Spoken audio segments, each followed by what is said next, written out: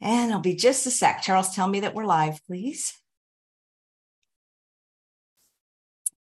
Good morning, everyone, and welcome to Chef AJ Live. I'm your host, Chef AJ, and this is where I introduce you to amazing people like you who are doing great things in the world that I think you should know about.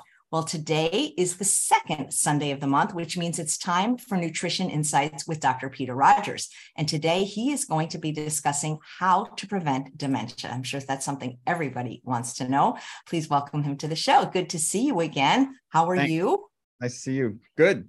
Great. So how you, as a doctor, how common is dementia as far as? Dementia is super common. Every day I get a bunch of head CTs and MRIs for mental status changes, cognitive decline, dementia, etc. And I can tell you, you go back in time about 25 years ago, everybody said, oh, these cell phones, the EMF, they're going to cause all these brain tumors. Haven't seen that. I have not seen a significant increase in brain tumors, but I'll tell you what I have seen, a dramatic increase in the amount of cognitively impaired people. How is dementia diagnosed? Well, a person can have so-called subjective cognitive impairment. That's when they notice themselves that they're losing a step. They're forgetting things more often. And then they can have mild cognitive impairment where they're still able to carry out, let's say, their activities of daily living, but they're not so skilled at functioning. They're having a hard time doing any type of complex intellectual activity. And then there's more advanced, dementia where they are simply, incapacitated. They really need help with many things just to get through the day. And I'm actually going to talk about that because that question, what is dementia? It's a surprisingly interesting question. And I'll save it for a slide in my talk, but there's a big reason why that's a very important, nuanced question. Great. Well, I can't wait to see it. Okay, you want me to do slides? Yes, please. Okay. Your slides are very artistic, kind of like Dr. Doug Lisle. Yeah, I had some fun with this. And for example, I recently reread Hamlet. I found that an enjoying book.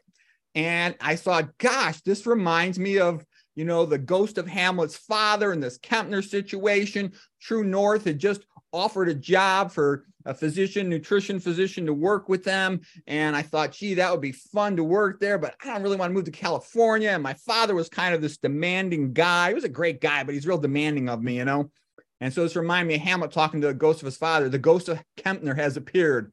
And he says, why didn't you apply for the job at True North? Me, Hamlet. Because it's too far away. I don't want to move to California. Ghost Kempner. What? The opportunity of a lifetime and you say it's too far? You say you want to work in nutrition, but when the opportunity comes, you don't apply. You said you wished you divorced your wife 10 years ago when she made you move out of the house that you designed and built. Now's your chance to leave. Me. Well, you know what? She's a great cook and a great secretary, so I decided to stay with her for the sake of the kids, too.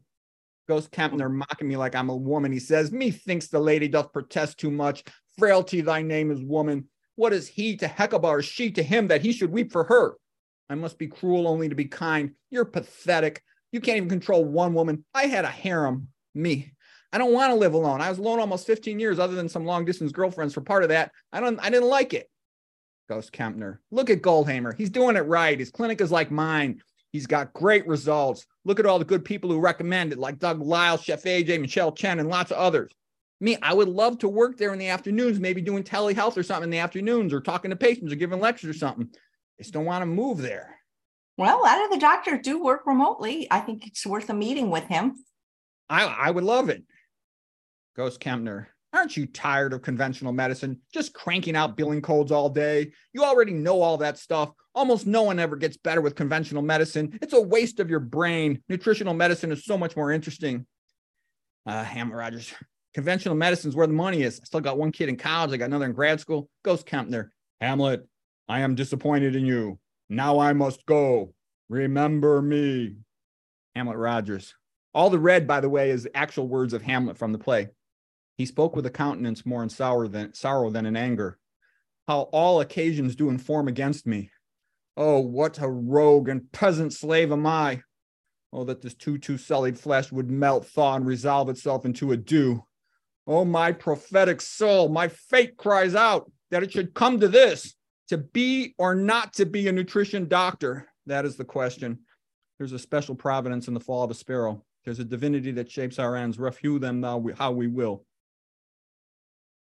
The other thing Hamlet had, going on? Was he very sad, about his father having passed on? And for some reason, others didn't seem to understand that. And so this was a great scene. I know not scenes. We won't go into all that. But also, here's the thing. The play is the thing wherein I'll catch the conscience of the king. Because in my mind's eye, I had this metaphor of, this idea of conventional medicine having been usurped by big pharma, and or big pharma sort of controlling everything, and conventional medicine, kind of like Gertrude having gone over to big pharma, and Hamlet's sort of stuck there, like what to do. And it's initially unsure. And then the play is the thing, just becomes more and more obvious. All these decades go by, and the new discoveries in nutrition, toxicology, they're never applied to conventional medicine, and the doctors aren't trained in them. So, this is a kind of a beautiful painting in the sense that there's Hamlet, there's Ophelia, there's his friend Horatio. Excuse me, Dr. Rogers, if you're using slides, we haven't seen any of them. Oh, you haven't seen any of my slides? No, I'm so sorry. I got to go to the screen. Yeah, I mean, that's the thing. Oh, I got all slides. I know. Yeah, we've heard your dialogue, but no slides have shown so far. Then it probably just sounded kind of crazy without my slides. All right. I got to tap to the end, and then I'm gonna. I didn't want to interrupt you when you were on a roll. Yeah. I was living out my moment of trying to be Hamlet. Okay. Yeah, but we don't see the screen share. I get it. So I got to tap through to the end of the slides. There's about 100 of them, and then I'll. As soon as I get to the end of them, then this thing will end, and I can get out of the slideshow. I'm using this computer. It's not my regular computer, so I don't really know what I'm doing. All right, so now I'm out of that. So I got to go into Zoom, and I got to share my entire screen. That's what I need to do. I think so. Okay, so I click shared screen. I go to desktop. I believe that's the way to go. Now it's sharing. Now it's sharing. Okay, so now I go back to the slide. Perfect. And then you want to do it in the mode. Yeah, the slideshow mode. Now can you see my slideshow? Yes, perfect. Thank you. Sorry. Okay, yeah. So you get it. So here is the ghost of Hamlet's father is Ghost Kempner, like the father of nutrition. And then here he is telling me, why don't you go work Goldhamer and do some clinical medicine? Stop doing and do some nutritional medicine. Stop with this conventional stuff. So, and like I said, it reminded me of my father. My father was real demanding of me. So anyways, all right. So that was the first slide. The second slide, I briefly won't go into this. I had a metaphor for it, but it's a little time consuming. This was Hamlet talking to Gertrude. And I love that line where she says, "Why seems it so particular with thee? Seems, madam? Nay, it is. I know not seems. This face, these clothes are but the trappings of woe. I have that within which passes show." And I was pissed off because my mother and my father, I could have kept them alive a lot longer if I had known all this stuff, I basically dedicated my life to learning all this medical stuff. And then to not know the important things to help my mother and my father, that pissed me off. And then here is a wonderful painting. Hamlet is looking at Claudius, the king. There's Gertrude right here. There's Polonius right there. There's Ophelia. And there is his friend Horatio. And there's the ongoing scene, which reminds me of conventional medicine not adapting the discoveries that have been made decades ago. Okay, and then here's an incredible painting, very sad, but this is a painting by John Everett Millais of the Pre-Raphaelite Brotherhood about 1851. And it sort of reminds me of protecting the benefit and the knowledge, because it could be sort of hidden away. It's like hidden away on the internet for the most part by the paleo, low carb, et cetera. If this painting was transformative, though, the Pre-Raphaelites sort of demonstrated this new style of realism. She was basically posing in her bathtub. This is an actress in his bathtub. As a matter of fact, the heaters went off and she caught a cold and he had to pay her extra. But it reminded me of the poem of Edgar Allan Poe many a year ago in A Kingdom by the Sea, Annabel Lee. Okay, so now we're getting ready to go into dementia stuff. That was just a little intro.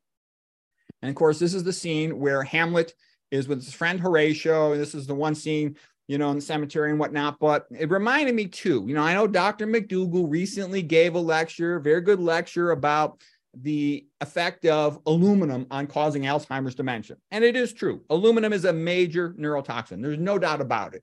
But I want to say in this video right here what Hamlet said to Horatio.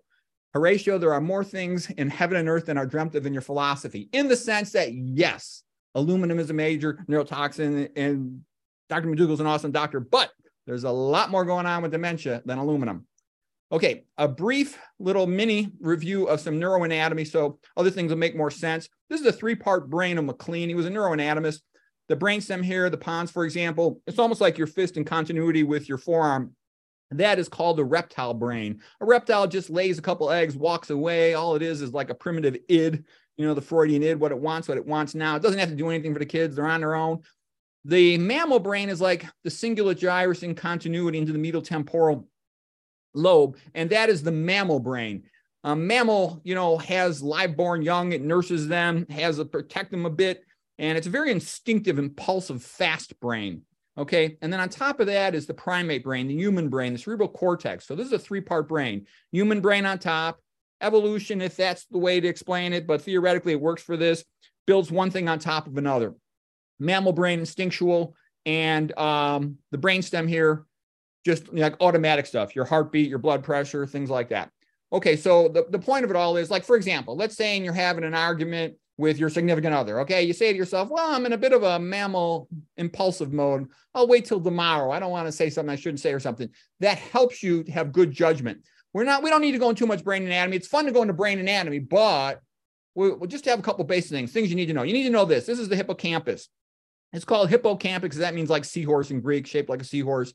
And CA1, cornua amna part 1, that is a very, very sensitive to hypoxia and hypoglycemia, low glucose and low oxygen. And so that gets damaged. One of the first things get damaged. And the point is, it's also sensitive to most of the other stuff we're going to talk about. You want to protect it. That's your memory center. So the most important part of your brain, and that comes in from your sense of smell, the entorhinal cortex, is because you can free associate a smell with anything. You can free associate a smell, with your dog, with the food that's cooking on the stove, with your girlfriend, with anything. Okay, so the point being is it's more of a free association cortex, and that's thought to potentially be the prelude to all the rest of the primate cortex, rather than some of the, touch and kinesthetic sense that are more precise and simple, if you will.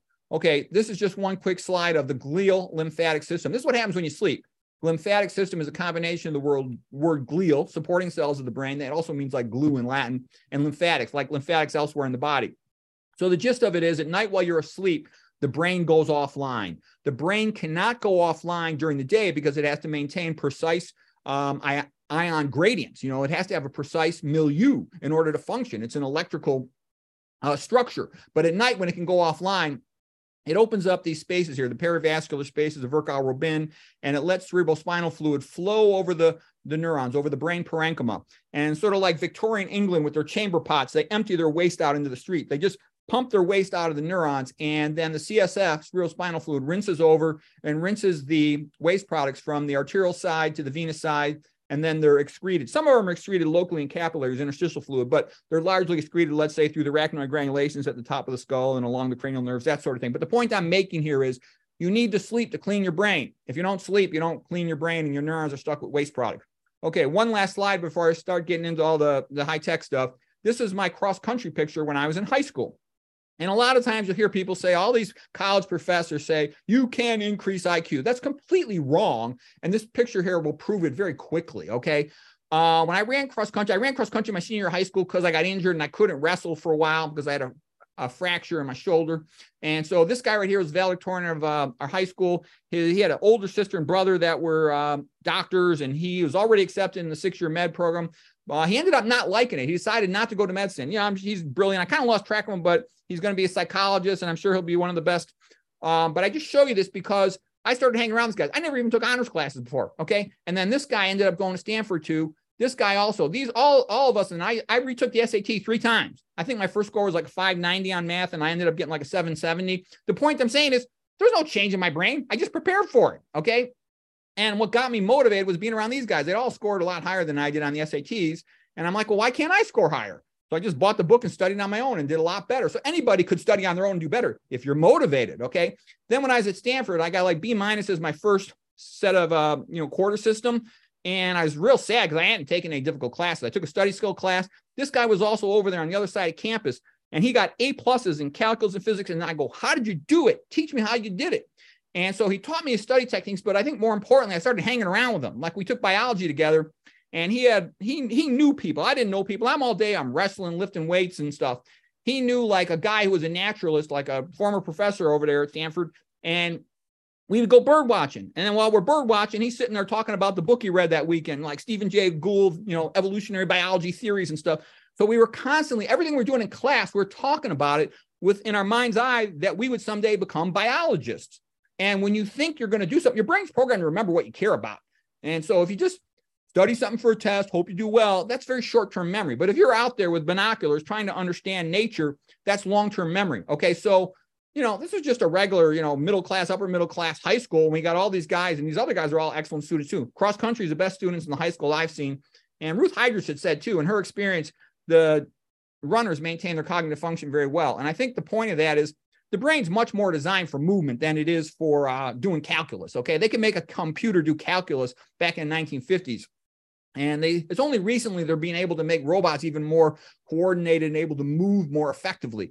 Okay, it takes a lot more neuronal resources to produce movement than it does to do a math problem, for example. So people think that the math is the hard thing, but actually coordinated movement is much more difficult for the brain.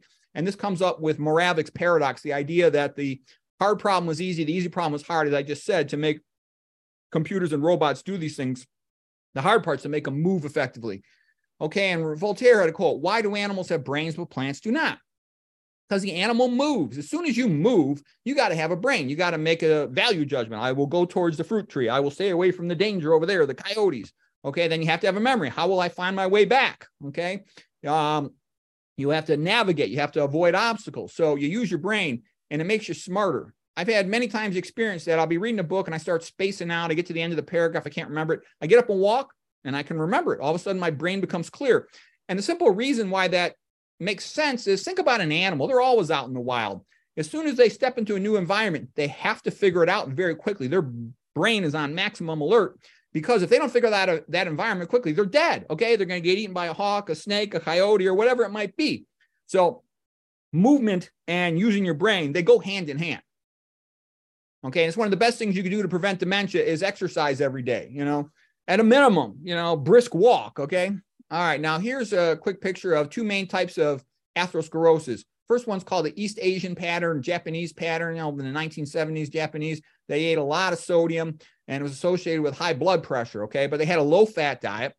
And they also ate a lot of plant foods, all right? And then here's more of a Western type of atherosclerosis. They get it in the carotid artery at bifurcations. That's a key point, at bifurcations. They also get it in the coronary arteries of the heart, okay? And so that is especially associated with a high-fat diet. And a lot of people, of course, do both, and they'll have both. But in general, those are two major categories of atherosclerosis. Okay, now we talked about how do you diagnose dementia, and should the word Alzheimer's be used all the time with dementia? In my opinion, no, it should not. Alzheimer's is really kind of a bizarre disease, okay? Nobody knows what it is. And I actually think the term is totally overrated. And I think it's almost become like a knee-jerk reflex. Oh, the most common cause of dementia is Alzheimer's. Really? Do you know what you're talking about? What is the historical question that diagnoses Alzheimer's? Meaning, what question do you ask a patient? There is none. There's no specific question you can diagnose Alzheimer's from. What's the physical exam finding? Can you detect it with your stethoscope or any other physical exam maneuver? No, you can't.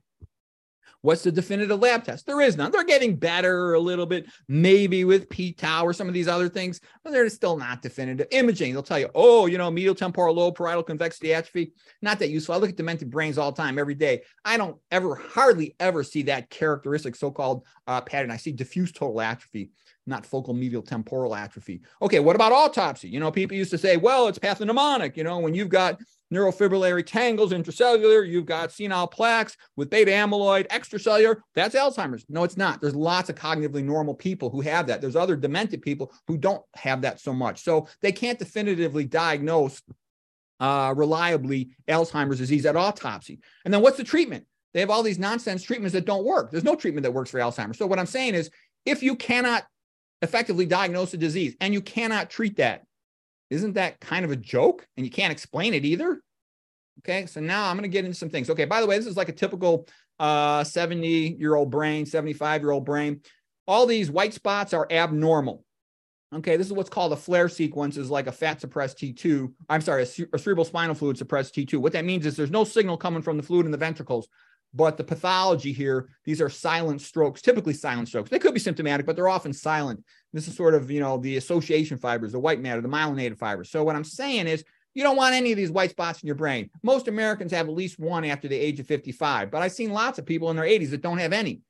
By eating and living healthy, you don't get any of these spots, because each one of them, it reminds me of the metaphor. This is Ehrlich's metaphor, the biologist. He said, it's like popping rivets off an airplane. And you can keep popping them off and the plane will fly for a long time, but it's going to start to not work so well. And potentially you might have some big problems. Yeah. So you don't want to be causing silent strokes. And what causes silent strokes? We'll talk about that in a moment.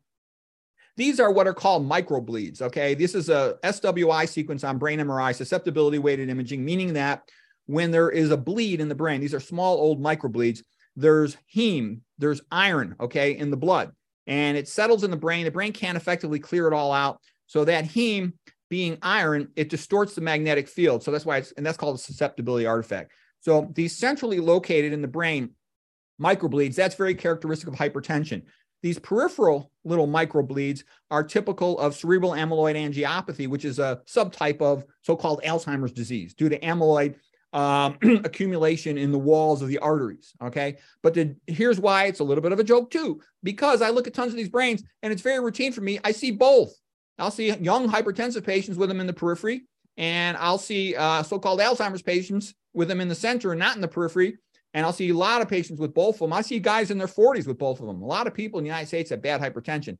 So yes, there is such a thing as amyloid accumulation in the arterial walls, but I think hypertension is much more important than is widely recognized. Okay. The same patients that have this tend to have hypertensive retinopathy in their eye with hemorrhages in their eye, for example. The eye is almost like the brain. It's part of the brain, really, cranial nerve too.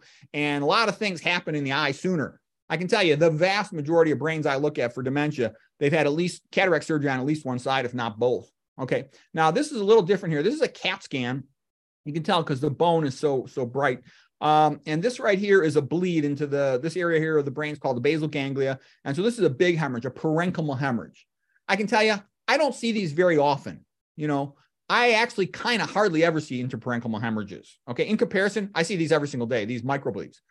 This is just calcification in the pineal gland. That's very common. Okay. And here's some calcification in the basal gland. These things are so common, calcifications in the pineal gland and the basal ganglia. We just consider them normal. We don't even, some docs won't even mention them in the report, but I don't think they are. What I'm trying to say is atherosclerosis and related problems are so common that minor ones don't even get mentioned. All right. Now I've just said here, you know, I've gone through many thousands of brains and I looked at them and these are the patterns I see. If I look at 1,000 cognitive impairment, memory loss, demented brains, 900 of them, that's 90%, will have both hypertension and diabetes or at least pre-diabetes. Okay. Like I said, usually have cataract surgery. They usually have poor dentition. Leaky gums goes with leaky gut, and they can both contribute to dementia, as we'll go into that later. Okay. Alzheimer's has been called type 3 diabetes. All right. From now on, I'm going to mostly just say dementia. All right. Because I don't even really like the word Alzheimer's. Kind of makes me cringe a little bit to say it. Diabetes and hypertension go together as they do with obesity, as they do with CAD, coronary artery disease. Okay. Most of them, the majority will be overweight. A large number of them will have sleep apnea. Cigarette smoking, of course, is a big risk factor. Alcoholics have terrible looking brains, severely atrophied. You know, and I like this quote by Ayn Rand: drugs are for people with a flawed philosophy. If you know what you want to do with your life and you're pursuing a goal, you don't want to waste time. You don't want to injure your brain with chemicals. Some of them will have a large stroke, but that's uncommon. You know, post-infarct dementia, that's relatively uncommon compared to just a progressively damaged brain, you know, at the cellular level. Okay, you get some TBI brains. Usually that's not the main cause, but that's usually, there's a lot of guys that are demented from TBI. And TBI is an important common thing. We're going to talk about that. One of the common things I see at TBI centers is recommendations for Mediterranean diet. In my opinion, that's a big mistake. You want low fat, low sodium vegan diet to get better blood flow to those brains. I'll explain why in a moment, but I'm just telling you, I've seen that as a common mistake. You'll see some Parkinson's and these other rare conditions. Women who had a hysterectomy before age 35, they got a dramatically increased risk of coronary artery disease, congestive heart failure, and dementia. Okay. And that's because menstruation is protective for a woman. It's like a therapeutic phlebotomy every month, which lowers her hematocrit, lowers her blood clot. That makes her blood more like water instead of like a milkshake, lowers her blood viscosity. So that is a protective effect. Once they've got that hysterectomy, they're more likely to have physiology similar to a man and be more likely to be hypertensive, for example. And a lot of times they're not aware of it. Like a guy, he knows his friends have become impotent, his friend had a heart attack, but a woman, she probably don't see that happening in her girlfriend. So she's not so aware. Okay, we'll talk about EDCs, endocrine disrupting chemicals, in a little bit here. Now people say, well, you got to do a head CT and a brain MRI because they might have a brain tumor. If we take out the brain tumor, meningioma, pushing on the frontal lobes, for example, maybe we can cure the patient. Or maybe they've got communicating hydrocephalus. We could put a shunt in and maybe we could help them, especially walking, not so much cognitive. Maybe they got a subdural hematoma. We'll drain the subdural hematoma and they'll get better. Let me tell you something. I almost never see this stuff. Yes, it's reasonable to look at it, but I'm just telling you, those treatable things, they're like so rare, it's not even funny.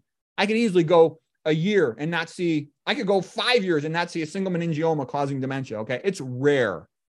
Gosh, I've probably seen 2 in my career that were the cause of dementia that was not known in some way. Okay. Infections, those are all quite rare. Sometimes the brain looks completely normal and nobody knows why the patient's demented. Let's see. You can also look for these things. Are they hypothyroid? Is there vitamin B12 deficiency, thiamine deficiency, like in alcoholics especially? Are they really just depressed? You know, some of these other things. All right. Let's see. Oh, and yeah, all this other stuff. You know, these recreational drugs are really stupid. MJ is like one of the stupidest things you could do for your brain. The neurologists are really aware. I talk with them a lot about that. They get these patients that are cognitively impaired because of that, or had schizophrenic breakdowns laced with PCP, all kinds of problems like that. Okay. F- in the water is not good for brains, heavy metal toxicities. Okay. But now we're going to get into something really big. Okay. Now we're going to talk here about the dilatory theory. Some of you heard me talk about this. This is super important. If you got to understand this concept to be able to think logically about the brain and dementia. So dilatory, Jack Dilatory, PhD, he did all these experiments tying off arteries that supply the brain with blood flow. So here he's tying off the internal carotid artery going up to the mouse brain. And when he first did it, he figured, okay, you know, the mouse typically become demented if they're middle-aged and older mice. About 2 months later. One thing that's interesting is the mice did not become demented if the mice were young. All right. We'll talk about that in a moment. But the gist of it is a young mouse, like a young human, they've got a lot more reserve physiology, if you will. They make more endothelial nitric oxide. Their arteries are more able to repair themselves and to maintain good blood flow. But people become more fragile as they get older, middle-aged and older. So that's why you want to have optimal habits if you can, because you're more fragile as you get older and you don't want to fall into cognitive decline. So anyways, he's tying off the carotid artery, let's say internal carotid artery here on the left side of the mouse. It's almost as if the feet were towards you in terms of left and right side when you're talking about an image or a drawing in a medical point of view. So what happened is he does an autopsy on the mouse brain. There's no stroke. But the mouse brain on the same side where he tied off the carotid was shrunken. It was atrophic. Okay. And I figured that out myself. I see all these atrophied brains. It has to be because the brain's shrinking. I don't see any stroke. Okay. All right. So anyways, you say, okay, well, how many people have an occluded carotid artery? Not that many, you know, atherosclerotic occluded internal carotid artery. Well, I mean, a lot of them got a plaque, but not that many even have severe stenosis. Well, Dilatory made the point, and he did a whole bunch of experiments. He would tie off both carotid arteries. He'd tie off both carotids and a vertebral artery, trying to figure out what would it take. He'd go into the brain, tie off the middle cerebral artery. So he really tested this out. And he wrote a great book called The Alzheimer's, The Turning Point, okay? And I think it's the best book ever written on depression. I've read a lot about, on dementia. I've read a lot about the subject. Okay, so anyways, well, what does this all mean? I'll tell you what it means. Think about it. Imagine you have a person with hypertension, okay? If you overtreat the hypertension, you're kind of becoming a mouse equivalent, right? Think about it. He called his theory, it's sometimes called the vascular hypothesis of dementia, vascular hypothesis of Alzheimer's dementia, the chronic cerebral hypoperfusion theory of dementia. I call it sometimes the mouse equivalent theory. And the reason I'll do this is, think about hypertension. If the blood pressure is way too high, you can get those intracranial brain bleeds like I showed you, those micro bleeds, or even super rare, the parenchymal bleed. And that's not good. More importantly, the hypertension is damaging the small arteries in the brain. That's the big deal, because chronic damage to those small arteries is going to decrease their ability to supply oxygen to the neurons, the brain cells, and that's going to lead those brain cells to eventually die. They die by what is called apoptosis, a form of programmed cell death, which means a gradual death. They're able to recycle themselves because it happens gradually. That's in comparison with an acute stroke, where there's a sudden occlusion of a distal vessel with a lack of collateral supply such that the brain tissue dies suddenly. That's called necrosis. So sudden death of a brain cell is necrosis. The plasma membrane lyses, its contents spill all over the adjacent parenchyma. There's an intense inflammatory immune response. You can see a lot of edema, water in that area from the inflammation, and you can point with your finger on the brain MRI. This is where the stroke is. the left precentral gyrus. All right. It's not like that with the vast majority of dementia patients. They just have a atrophic brain. Okay. So now why might that be? It can happen from overtreated hypertension. Okay. Chronic cerebral hypoperfusion, atrial fibrillation, 25% drop. You lose the atrial kick, atrial filling. Chronic cerebral hypoperfusion. You're like the mouse, especially if your rhythm's going too fast, let's say. Your heartbeat, congestive heart failure, decreased pumping ability of the heart. You're like the mouse, chronic cerebral hypoperfusion, obstructive sleep apnea. You're hypoxic. I've seen some patients at night dropping their oxygen saturations into the 60s. Okay, diabetes, a lot of patients, now that they got those continuous monitors, they got some patients, they find that they're really dropping their blood glucose very low at night. Okay, so that in combination with hypoxia, not good for your neurons. Brain neurons use tons of glucose. Okay, especially during that rapid eye movement sleep. All right, overtreated hypertension. We talked about that. Carotid stenosis, aortic regurg. Those happen with significant incidence. Post-CABG hypotension. So CABG is coronary artery bypass graft. Like my father went and had that. It was before I knew enough. That was many years ago.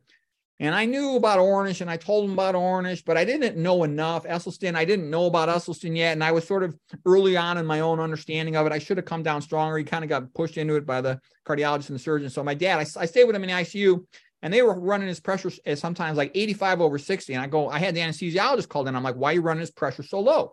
It's a low blood pressure. And they go, well, we don't want him to bleed at the anastomoses. Those are where they connect the grafts in for the coronary artery bypass, open heart surgery of the heart. And, my dad came through it okay, but I think a lot of other patients probably got a lot more baseline cerebral atherosclerosis than my dad did, and they might have cognitive impairment.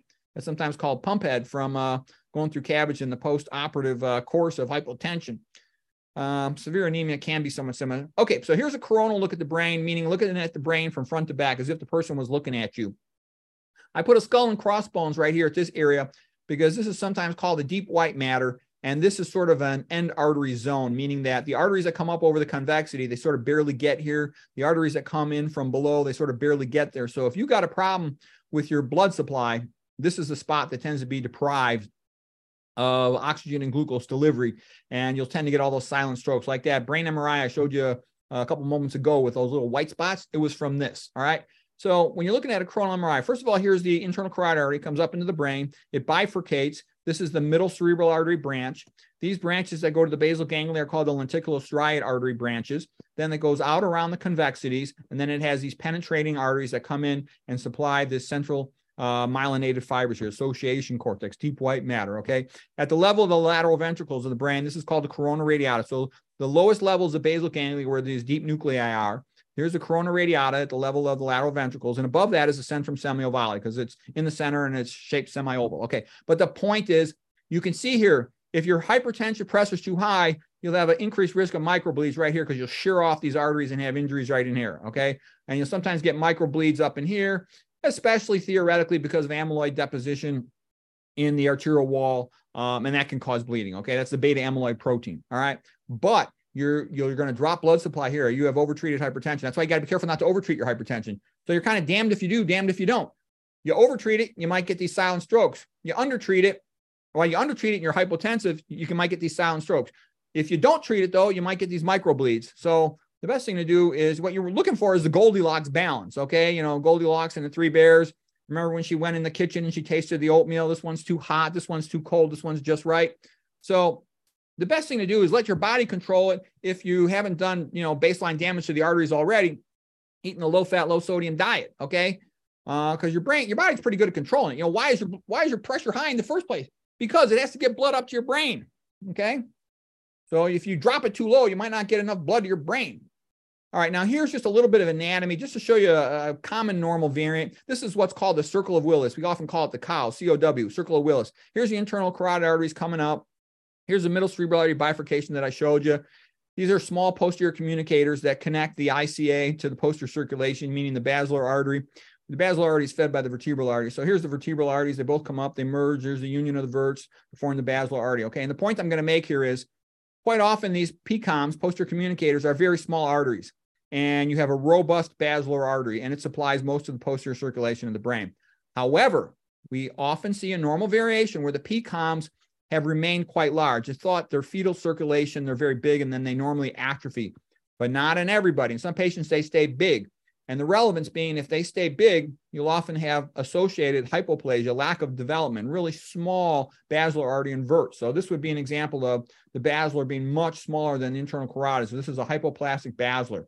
The relevance is you'll accumulate atherosclerosis on the posterior wall of this, and you can knock off the pontine perforators that supply the pons, the brainstem here. So why am I showing you this? Because do you have this? You don't know. I don't know. Maybe I've got it. Nobody knows if you have this normal variant, and it's relatively common. And the point is you're at increased risk for a brainstem cerebellar stroke if you got it. And there's lots of analogous similar things in the heart and other parts of the brain. They're just not as big as macroscopic. So the smart move is assume you have it and live accordingly. Minimize your atherosclerosis and your hypertension and your diabetes risk factors. Okay, because here's what happens. This atherosclerosis, this plaque, it accumulates on the wall. So here's normal looking arteries in the circle of Willis, all right? And then here's with this thick plaque. And you can see how the lumen, where the blood flow is, it can be relatively small with all this atherosclerotic plaque accumulating. And then, now this slide got a little messed up, but what I meant to show you is this is a person who has that variant. And so they had a hypoplastic basilar artery, and they started knocking off their cerebellar artery branches, the pontine perforators, and their cerebellar arteries. You know, there's a superior cerebellar, middle cerebellar, inferior cerebellar artery, posterior inferior cerebellar artery. So these are all strokes, these little white spots. Pop, pop, pop, pop, pop, pop, pop, pop. So you don't know what you got. You might have that. So don't mess around. Get your act together. Okay, this is Esselstyn's advice about, you know, eating the plant food several times a day. I haven't gone down this path. I'm still eating the OMAD diet just for the convenience because I work full time. But what Esselstyn is saying is the plants contain nitrates, you know, NO3, 3 oxygens there. The bacteria on the back of the tongue help convert those into nitrates, NO2, 2 oxygens on it. Okay, and then when it goes in the stomach acid gets converted to nitric oxide, 1 oxygen on it. And that's absorbed into the blood, and that causes some systemic vasodilation, which improves your blood flow to your tissues throughout your body. Good blood flow. Every organ in your body needs good blood flow to work effectively. And that's another reason why I recommend avoiding toothpaste with F- in it, or mouthwash with F-, and be careful with antibiotics. Don't be habitual with those if you can avoid it. Because otherwise you'll destroy these bacteria on the back of the tongue, and you won't be able to make this initial conversion from nitrate. This is supposed to be nitrite here. I didn't write that in on the slide. All right. Now, this is what's happening in your heart. Your heart contracts. Cardiac contraction is called systole. And then that's the contraction of the heart. It pushes blood from the left ventricle into the ascending thoracic aorta. That stretches the ascending thoracic aorta outward and has a lot of elastic fibers, which on this next little image right over here, part of my slide got clipped off. It pushes inward. That's called elastic recoil, and that maintains good diastolic flow. But people who've been eating high-fat diets with lots of sodium, they will destroy these elastic fibers, and they can't be replaced after a person is in their 20s. So what happens is this aorta no longer can generate significant diastolic flow, so systolic pressure has to go up. So that's why you see lots of systolic hypertension in persons as they get older. So again, the sooner you get your act together, the better. All right, so why is fat such a big deal? Fat causes red blood cells to stick together. So here's a normal red blood cell. It's called a discoid shape. And fat here, like in the form of, let's say, LDL cholesterol or chylomicrons, other things can do that too. Fibrinogen will do that. They'll stick the RBCs together. A typical RBC is a little bigger than a capillary. And, you know, typically about 7 microns. Capillary is about 5 microns, so it has to deform a little bit to pass through there. When they're all stuck together like a giant triple-decker, quadruple-decker sandwich, it's harder for the RBCs to deform. They have less deformability. That means blood is thicker, higher viscosity blood. And that means pressure has to go up to pump them through the vascular system, okay? Normally, flow should be like this. This is called laminar flow with the red blood cells in the center. That's why I got red there. The blue is actually for the white blood cells. And then down here with my thumbs, like where these black arrows are, that would be the plasma running adjacent to the endothelium. The lining cells of the arteries are called the endothelium. Okay, that's normal flow, laminar flow. That makes your arteries happy. Makes your endothelial cells happy. Okay, now red blood cells have a negative charge on the periphery, and that's called a zeta potential. And it's important because the zeta potential repels other RBCs. That's what you want. You don't want them sticking together. Elevated LDL cholesterol in the blood has a positive charge on its outer surface, and it sticks the red blood cells together. So you can imagine if my 2 fists were red blood cells, and here I'll use a yellow for fat, and this was an LDL sticking them together. So these molecules that stick the red blood cells together are called bridging molecules. Fibrinogen also does it. Uric acid can do it. IgM can do it. Chylomicrons can do it. And To have the red blood cells stuck together, sometimes it's described with the French word rouleau, which means a stack of coins, okay? And this is a slide that got, was kind of clipped a little bit here, but the higher the LDL cholesterol, the thicker the blood, okay? So that's an important point. Cholesterol is a major risk factor for atherosclerosis. Don't let anybody tell you otherwise. There's a lot of people that try to confuse the public, you know, promote all these high-fat diets and all this paleo, low-carb nonsense. Okay. Anyways, when you eat fat, you can actually see it in the blood. It becomes more opaque. If you watch that movie Game Changers about the effect of vegan diets on athletes, they show you some actually test tubes of this. You can see this very thing. Okay. So here's a red blood cell. Here's a hematocrit. Let's say typically in the ballpark around 44% or something. This is where the WBCs are. They call it the Buffy coat. And here's the plasma up above. Okay. When you feed people a high-fat meal, and this was figured out by Peter Quoll back in the 1950s. He's a cardiologist. And later, Meyer Friedman and Ray Roseman did similar experiments, especially looking at the eye in the 1960s. And what they found was, you know, Quoll initially showed sat fat. When you eat a big meal, a lot of sat fat, it makes your red blood cells stick together. He checked, these are little notches where every 30 minutes he checked their blood triglycerides and cholesterol. And at peak lipemia, he did it with a bunch of patients that had coronary artery disease and angina, meaning they get chest pain on exertion, for example. The more fat in their blood, the more episodes they had and the worse their chest pain, okay? And then it would gradually wear off, you know, over the course of the next couple of hours. So it peaked at around 4 to 6 hours when you eat sat fat. When you eat oil, though, they figured, oh, everybody thought oil and saturated fat's going to be better, you know, because Ansel Keys had shown in the 1950s, you know, what a disaster sat fat is for the coronary arteries. So there was this big push towards eating more omega-6 oils in the 1960s, but they found that that caused even more prolonged blood sludge, rouleau formation of the RBCs. And as a matter of fact, their technologists working with them on the experiments got pissed off because they wanted to go home and the blood viscosity, it still remained high. You know, they're worried about cardiac risk patients. Okay, so here's what happens when the blood comes up with hypertension. Normally, when the blood comes up, let's say this is common carotid artery. Here's the external carotid artery. That goes to the face. Internal carotid artery goes to the brain. And there's always going to be a little bit of turbulence. At a bifurcation point, the blood flow hits this median divider and it bounces off. There's going to be some turbulent flow, meaning sort of chaotic in multiple directions. And there's also going to be what are called eddy retrograde currents, where they go backwards. And the point is, if there's an excessive amount of retrograde currents, they will confuse the lining cells of the artery. The lining cells of the artery will perceive that as an injury to the vessel, and they will shed their antithrombotic glycocalyx. That means their coating. Glycocalyx is kind of like, imagine the trees on a hill. All right. Imagine the trees all of a sudden were removed. All right. Shed their treetops. And they start to express prothrombotic molecules. And this is where you'll always see the clot. So there's tons of bifurcations in the coronaries. So you get little atherosclerotic plaques all over the place in the coronaries. Whereas in the carotid, you just get them at the bifurcation. You don't get them hardly ever in the straight part of the artery. Now, I see them all the time right here. It's a typical location. And by the way, atherosclerosis is a blood clot. Hardly anybody knows that because it's not in the regular medical school books. But if you actually study atherosclerosis in a serious way and really try to understand it, you'll find that atherothrombosis theory is what explains everything. And cholesterol theory is really, you know, it's a subset of atherothrombosis theory. Okay, I did a fellowship with the emphasis on vascular disease at Harvard, you know, back in the 1990s. So I've been studying atherosclerosis for a long, long time. Okay, and I look at it every day. Okay. Anyways, let's look at some more of these slides here. I'm going to show you a little bit about microcirculation. First of all, when you have an area of neuronal activity and it's becoming more active, because the brain changes all the time. Let's say you're walking down a path in the forest, you're having a good time, you got your binoculars, you're looking at the birds, your friend's telling you a story about the birds. This is what blue jays do. Okay, that's nice. All of a sudden, there's 3 coyotes over there. Now you're a little nervous. Should I run? What should I do? Should I stand strong? Should I stare them down? And all of a sudden, all these neurons in your brain have to become really active, go from 0 to 60 fast. So the point is, you get ramped up activity in a part of your brain that's going to need a lot more oxygen and glucose.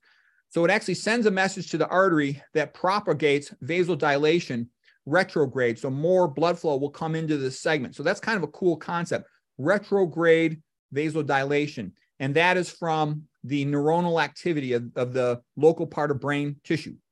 Versus you also get something called anerogate vasodilation. Just the stress response says we need more blood supply to certain parts of the brain. That's actually a more complex subject than it sounds. Let's say especially to the part of the brain for running or for climbing trees. All right. But this is a very cool concept that this retrograde vasodilation is spread by transverse gap junctions through these endothelial cells, heading back towards the big, convexity arteries, the pial arteries. The surface of the brain is called the pia. What does this all mean? You've also got gap junctions, going into the vascular smooth muscle cells around these vessels, because when the muscles contract, they narrow the diameter of the artery. What I'm saying is these are all working together in concert, in conjunction, like a symphony. When you start damaging this vessel wall due to hypertension and diabetes and accumulation of debris and inflammatory pathology and atherosclerosis, you damage the ability to conduct effectively. I'm kind of joking here, but like atrial fibrillation of the brain, damaging the conduction pathways, not a good thing to do, okay? The brain is more delicate, and I actually think that's one of the unique things that I also add to the teaching of nutrition is most nutrition lectures are everybody's talks about you just keep those arteries of the heart open, do the Esselstyn diet, and you're set for life. And the Esselstyn diet is wonderful. He deserves a Nobel Prize for figuring that out. But what I'm saying here is the brain is more fussy than the heart. You can have the arteries of the heart be functioning reasonably well and be cognitively impaired from all these things I'm going to talk about here today. So the brain is more fussy. More stuff to know about keeping the brain in functional order, because you want your brain to be optimal. You don't want to just, be able to dress yourself without assistance. Okay. All right. So now here's a normal capillary in the brain. These are red blood cells here. They're traveling from this side towards the other side. Notice how they're a little bit folded back on themselves. That's what we mean by RBC deformability. Then they need to do that to be able to deliver their oxygen and to be able to fit through the capillary. Because again, they're about 7 microns diameter. Typical capillary is about 5 microns in diameter. It's smaller. These little blue circles are the oxygen passing from the RBCs to the tissue. Here's a neuron. Okay, here's a neuron cell body. Here's a neuron axon. All right, so this would be good oxygen delivery. These are the smooth muscle cells at the capillary level in the brain. These are called pericytes. You just think of them as being like vascular smooth muscle cells. It's essentially the same thing for our purposes. Okay, these are the endothelial cells, sort of spindle shape with their long axis orientated along the direction of flow. Okay, everything is nice and copacetic. And here's the basement membrane endothelium. So it's all beautiful. That's how it works under normal conditions. Okay, now here is a patient with diabetes or hypertension. The diabetics especially get thickening of this endothelial basement membrane. When that becomes thicker, it's more difficult to deliver oxygen to the neuron. They'll get hypertrophy of their vascular smooth muscle cells. They'll also get fibrosis, scarring, collagen accumulation in this wall, making these artery walls less able to adjust their amount of vasodilation for neurovascular coupling, to couple the amount of oxygen and glucose being delivered to the tissue based on its activity. That's a problem because the brain needs tons and tons of energy delivery. So you see how they're progressing towards a bigger problem here, thickening this plasma basement membrane, heaping up these accumulate. See how there's more of these green vascular smooth muscle cells than there were up here. All of these things are damaging the ability of this artery to deliver flow. And this is what I meant by hypertension. Hypertension causes hypertrophy of these vascular smooth muscles, and it causes fibrosis being laid down in the arterial wall, decreasing one's ability to get oxygen to this neuron. This neuron doesn't get enough oxygen and glucose, and that goes on for a prolonged amount of time. It can't meet its metabolic demands. It will die. Okay. All right. This is just going into a little more detail. By the way, high fat meals are very damaging to the blood-brain barrier. They're damaging to the intestinal barrier, progressing towards leaky gut. And when you get blood-brain barrier dysfunction, you can get toxic chemicals leaking in between the endothelial cells, the lining cells of the brain arteries and capillaries, and getting into the brain parenchyma, causing damage, disrupting the normal ionic microenvironment milieu. Not good. You'll have problems with transporting your beta amyloid protein out of the brain. Normally, it's transported out of the brain into the vessels, and then it's excreted in the liver and the kidney. But you will have problems doing that. This right here, this LRP receptor is important for transporting beta amyloid out of the brain, and that gets sort of downregulated, decreased in numbers of its availability and production in the setting of this chronic vascular disease. All right. Beta amyloid will start to accumulate in the wall, and that can cause eventually little microbleeds into the brain. That's one of the mechanisms of that. All right. So, by the way, too, these are the GLUT1 transporters, glucose type 1 transporters, GLUT1 here. They show a negative, meaning that that's decreased in number. Normally, you have a lot of GLUT1s on your endothelial cells. So the endothelial cells can get their glucose, and glucose can pass on into the brain. So you start having decreased ability to deliver glucose across these endothelial cells. Plus, another problem is hyperglycemia can lead to downregulation of the receptors, but you can't effectively regulate how much glucose goes into the brain endothelial cells. That ends up being a big deal. Because they can't effectively regulate how much glucose they take up, these endothelial cells of the brain, they can become overwhelmed with chronic prolonged hyperglycemia. It's a big deal. It's bad. All right, here's another look at the neurovascular unit, or the capillary of the brain, if you will. Here's the lumen where the blood flows, where the red blood cells are traveling. Here's a cell around them. Endo means inside, so it's the inner layer cell, endothelium. Those are the ones that make nitric oxide to keep things vasodilated. The nitric oxide is a gas that diffuses to the pericyte, which is equivalent of a vascular smooth muscle cell, and that makes it relax and dilate. Okay. Let's see, what else is important to know? Here's a neuron, really high metabolic activity. Oligodendrocyte is a cell that myelinates it. There's little fat layers around it that actually end up speeding up conduction, ability to send a message through the neuron. Astrocytes make ApoE. And there's different types. ApoE2 and 3 are the ones that are okay. ApoE4 is the bad one because it slows down the ability to transport beta amyloid protein out of the brain. And so when you got a homozygous parent, meaning that both their mother and their father copies of the gene are ApoE4, they got less ability to transport it out. So they're more at risk to get Alzheimer's at a younger age. But the good news is, when a person eats the optimal diet and avoids these toxins, they're unlikely to ever get Alzheimer's, even if they got, homozygous APOE4. All right. Okay. So this article is basically talking about here, if the person avoids diabetes and hypertension and the related atherosclerosis, they'll probably keep good cognitive function. And if they don't, they're probably going to become, cognitively impaired at a young age. All right. All right, so this is just showing how the brain removes beta amyloid. The beta amyloid is taken in this LRP receptor, and then that transports it across the blood-brain barrier into the regular blood, and then it can go on off to the liver and kidney and be excreted. On the other hand, you can take beta amyloid from the periphery and transport it into the brain. There's something called a RAGE receptor. What that really means is receptor for advanced glycation end products, the same one associated with advanced glycation end products in diabetes.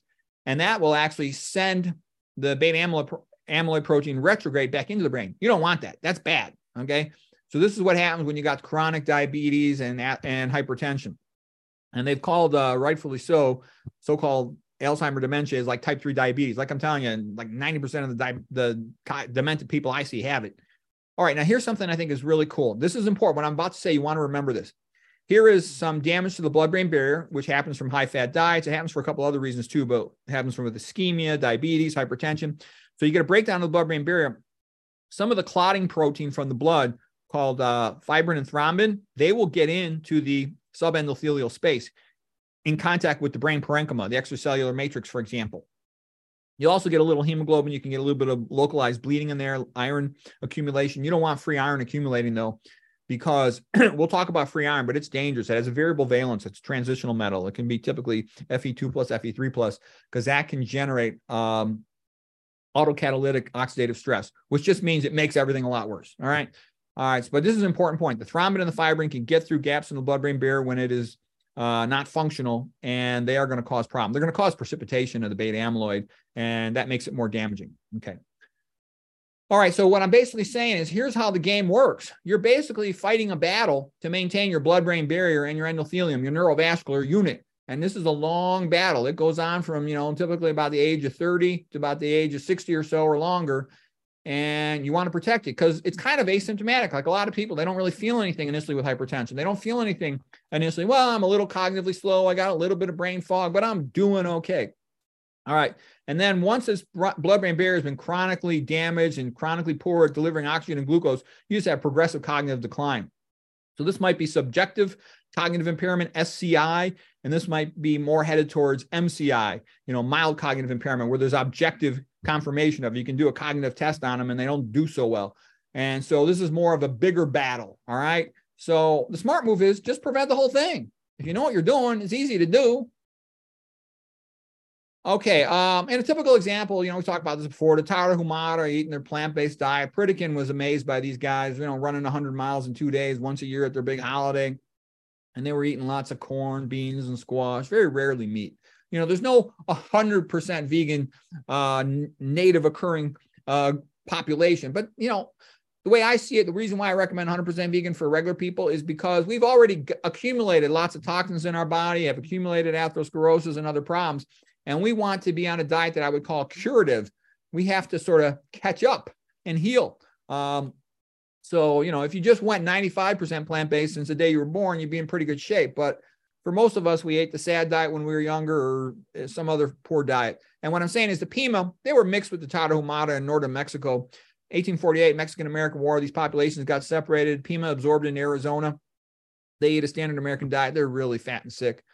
Tons of gallstones, appendicitis, colon cancer, diverticulitis, diabetes leading to amputations, open heart surgery. I mean, why would anybody want to do this to themselves? The reason people do it is because they don't know any better. And then sometimes because they're addicted to all the junk food. But once you know better, why do that to yourself? All right, here's how cells work. This right here is this means potassium, sodium, ATPase. K is for kalium, that's Latin for potassium. N is for natrium, that's Latin for sodium. It uses ATP to pump, okay? So it pumps out 3 sodiums, pumps in 2 potassium. You're pumping out more positive charge than what you're bringing in. So you get a negative net charge inside the cell. Typically a neuron in the ballpark of negative 65 millivolts. By the way, 2/3 of the neuron's ATP is used to run this pump. And that indicates it's super important. It basically produces a battery across the plasma membrane, the outer membrane of a brain cell, a neuron. And, having charge separation across a barrier is a battery, okay? And the movement of these ions in and out, that's a current, okay? And it enables work to be done. So you establish this gradient because you pumped out all the sodium. So there's far more sodium out here, 10 times as much as there is inside the cell. And that way, the movement of sodium can be coupled to doing other things. So if you allow sodium to come in, you can couple that to pumping out calcium. All right. And so the reason why this is the dominant thing, because there's tons more of these potassium, sodium, ATP pumps. Okay. So that's why all these other things are relatively small in number and they can do this work because whenever you pump against a big gradient, you need energy provided. This is primary active transport using ATP. This is secondary active transport, meaning that it benefits from the ATP used over here to establish this sodium gradient. So this is a sodium concentration gradient, and then electric charge makes it also an electric gradient. So it's called an electrochemical gradient. And the key thing is you got to be able to pump out the calcium fast. Calcium is an on-off switch. When the calcium comes in, the cell does something. So when calcium comes into a neuron, the cell releases its neurotransmitter. Calcium comes in, you get a big cytoplasm concentration of calcium. That'll cause the muscle to contract, skeletal muscle, cardiac muscle, smooth muscle.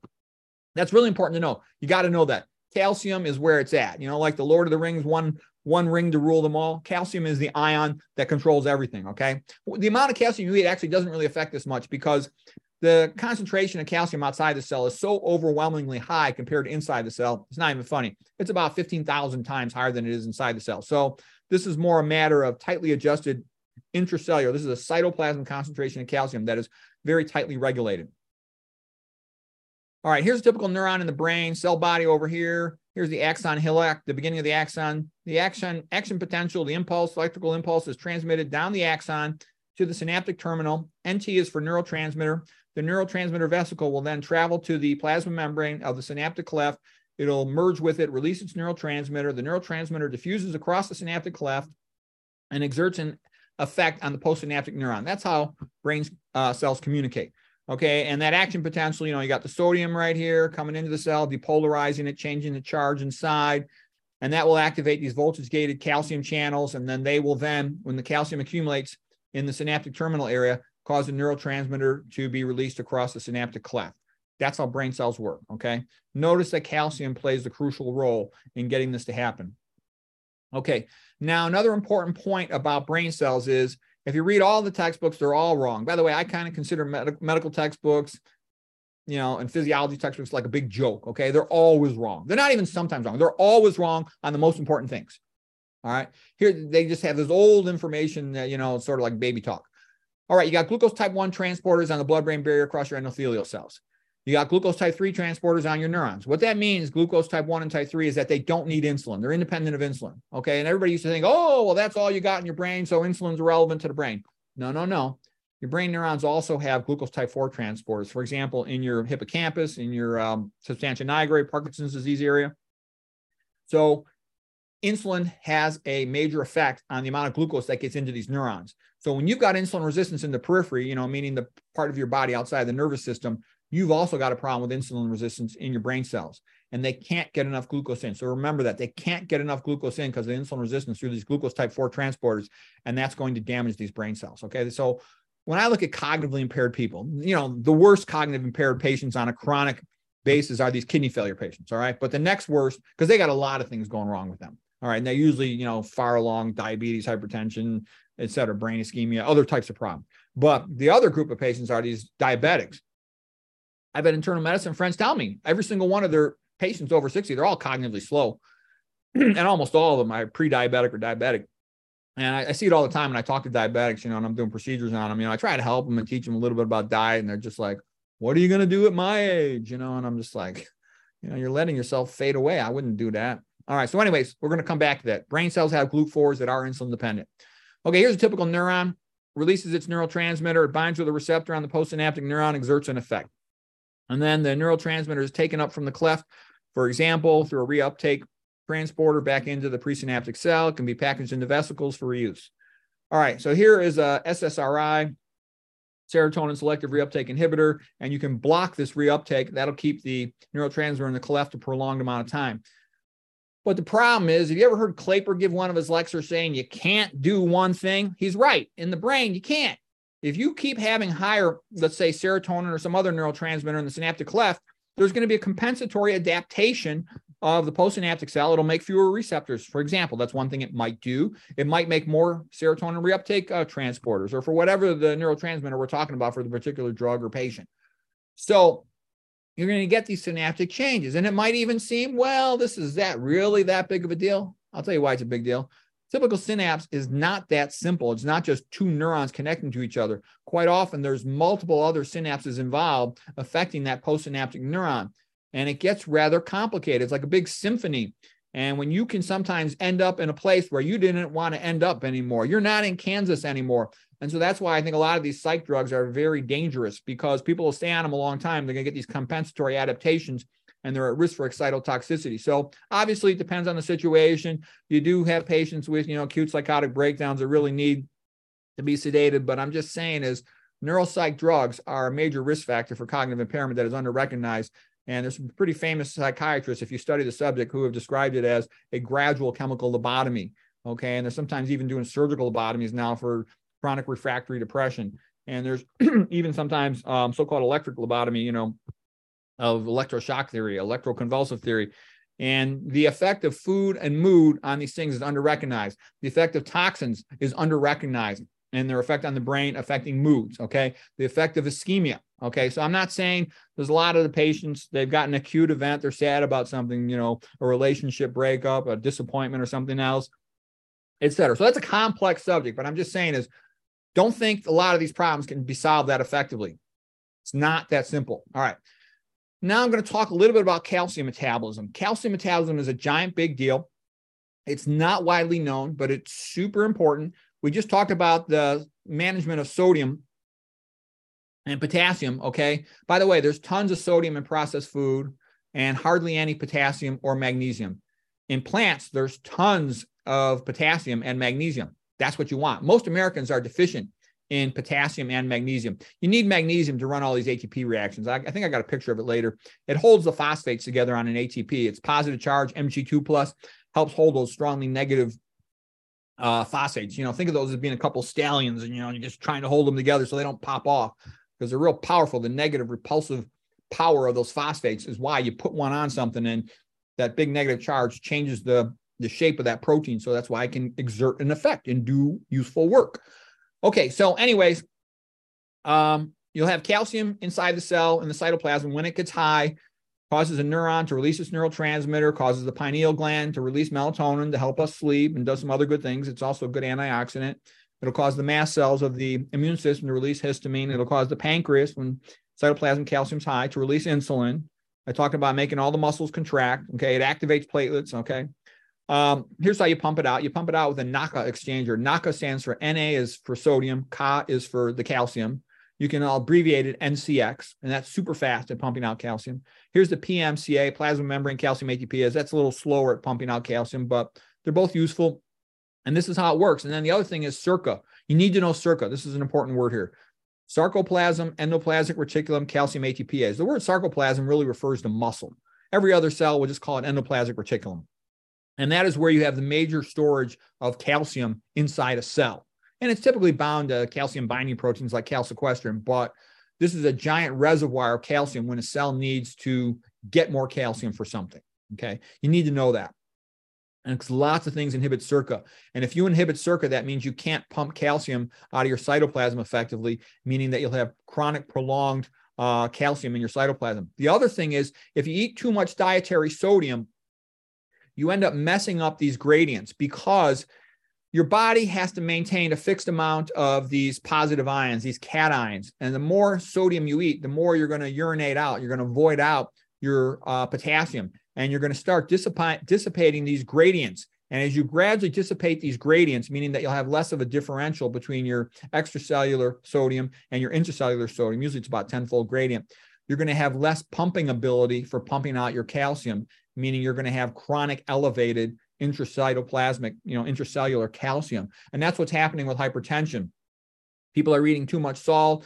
It impairs the function of their endothelial nitric oxide, and it leads to chronically high vascular smooth muscle concentrations of calcium. So you stay contracted in the muscles and the walls of your arteries. So you have to pump blood through a contracted system. Pressure has to go up. Okay, that's what sodium is all about. All right. And then the fat makes the blood pressure go up because the fat's sticking the red blood cells together. So you're pumping a milkshake through the system instead of pumping, water through the system, if you will. So you see the double screw job from eating a high-fat meal with high sodium. You constrict your system and you make your blood thick. So your heart's like, crap, why are you doing this to me? Got to pump harder, got to pump higher pressure. Okay, here's a normal cell body at rest. Calcium concentration is super low. Like we said, it's like 15,000 times higher extracellular calcium than intracellular. All right. So that's why when this bumps up, it makes all kinds of things happen. Okay, here's just showing how calcium can come into the cell. For example, here's glutamate. That's the excitatory neurotransmitter of the brain. About 80% of brain neurotransmitters are glutamate, and it causes an excitatory effect. Glutamate will bind the AMPA receptor that lets sodium in, that depolarizes the cell. Then there was a magnesium in here in this green thing. I drew it here, but got clipped off. The magnesium bounces out of the center of the NMDA receptor for glutamate. And then calcium is let in through the NMDA receptor. That's just the name of the receptor. The relevance is magnesium from plants normally likes to live right here in the center of the channel for the NMDA receptor for glutamate, and that protects you because it doesn't let calcium come in unless there's a good reason. When sodium depolarizes the cell, meaning sodium comes in, it makes the charge more positive inside the cell. That means magnesium is no longer so attracted to the center of the cell, and the magnesium will bounce out, and that opens the path for calcium to rush in and come into the cell. I show you glycine on here as well because they're co-activators of this receptor here. The glutamate and the glycine, they're both amino acids. The relevance is, think about that stuff they spray on non-organic food, glyphosate. Well, guess what? It's glycine connected to a phosphate. It can bind and help activate the NMDA receptor. So overstimulation of a cell is called excitotoxicity. So you want to remember that. That's an important word, excitotoxicity, because you're going to ramp up the metabolic rate, okay? The more you ramp up a metabolic rate, you better be able to ramp up the oxygen and glucose delivery, because if you don't, and this gap gets too big, this brain cell is going to die. Okay, I'm going to go into that in much more detail, and that's partly my whole theory of neurovascular uncoupling. Glutamate can do other things too. It can bind what are called metabotropic. These are ionotropic, only let ions in. This is metabotropic, meaning it interacts with a whole bunch of other enzyme pathways as a way to amplify its effects. Okay, we don't need to go into all that, but what you need to know is when you activate a neuron, you let calcium into the cytoplasm. It can come also from the endoplasmic reticulum to help activate it. And when you want to turn off a neuron, you pump it out of the neuron, or you can pump it out into the extracellular matrix, or you can pump it into the endoplasmic reticulum. Okay, so here's a typical moment of neuronal activity. The glutamate neurotransmitter stored in vesicles within the synaptic terminal. Calcium comes in, activates the cell. The glutamate merges with the plasma membrane. It'll diffuse across the synaptic cleft. It'll bind to the AMPA receptors initially, letting sodium in, depolarizing the cell so it's not so negatively charged. The magnesium will pop out of the NMDA receptor. Now calcium can come into the cell. And in normal amounts, that's good. That's what you want to have happen. But if you overstimulate this cell, for example, caffeine causes increased glutamate release. Psychological stress causes increased glutamate release. Sleep deprivation causes increased glutamate release. All right, so you could overstimulate this postsynaptic neuron. You don't want to do that, but you could do that very well. And if you're simultaneously stimulating this postsynaptic neuron with tons of glutamate going across this cleft here, and you got your glycine from your glyphosate activating this receptor as well. Oops, I meant to stay on there a little longer. You get calcium too high, you'll start activating enzymes you don't want to activate, including calpain, which is a great name. Cal as in calcium, pain as in causes painful consequences. And that will inactivate, for example, the NCX, the knockout exchanger for pumping out calcium. And you now can create a vicious cycle that can spiral into destruction of this neuron and make it die, okay? That's important. And here's a SERCA inhibitor. Here's a SERCA pump, pumping calcium out of the cytoplasm into the endoplasmic reticulum here. And that's good. But there's a lot of things that inhibit SERCA. We're going to talk about that in a moment. All right. And, I'll give you a rule of thumb. If something smells bad, it's bad for you. All right. If you're walking down the street and there's a factory and it smells bad, that's bad. Okay. Avoid that as much as you can. If you're walking down the street and a bus goes by pumping out a bunch of diesel exhaust, avoid that as best you can. It's neurotoxic. Okay. I can tell you these tend to lead to, they're called volatile organic chemicals. In general, think of anything that transitions rapidly from a liquid to a solid as being a volatile organic chemical. It's an oversimplification, but it's useful enough. Like a paint, okay? The paint comes out of the container liquid and it dries on the wall. It's giving off volatile organic compounds, all right? You want to avoid it. A glue, an adhesive, they tend to all be doing something similar to that. And there's plenty of other ones too, benzene, et cetera, a lot of these petroleum chemicals. And it's been shown that they tend to generate increased reactive oxygen species, ROS, and those can cause oxidative stress. Oxidative stress just means there's an imbalance between more oxidants and not enough antioxidants, okay? So you're going to see this happens all the time. Well, gee, you want to avoid the oxidants, things like iron that's common in meat, plus they add it to a lot of foods, and you want to get the stuff you get from plant, the antioxidants, okay? The way I can remember antioxidants, think about a plant. Let's say you're in the middle of a big field, a big grassy field. There's just you, and then there's some flowers around you, okay? If it gets really hot, 100 degrees from the sun shining down on you, what are you going to do? You're going to go, oh, it's too hot. You're going to go walk under the shade of a tree. You're going to go inside a building where it's cooler.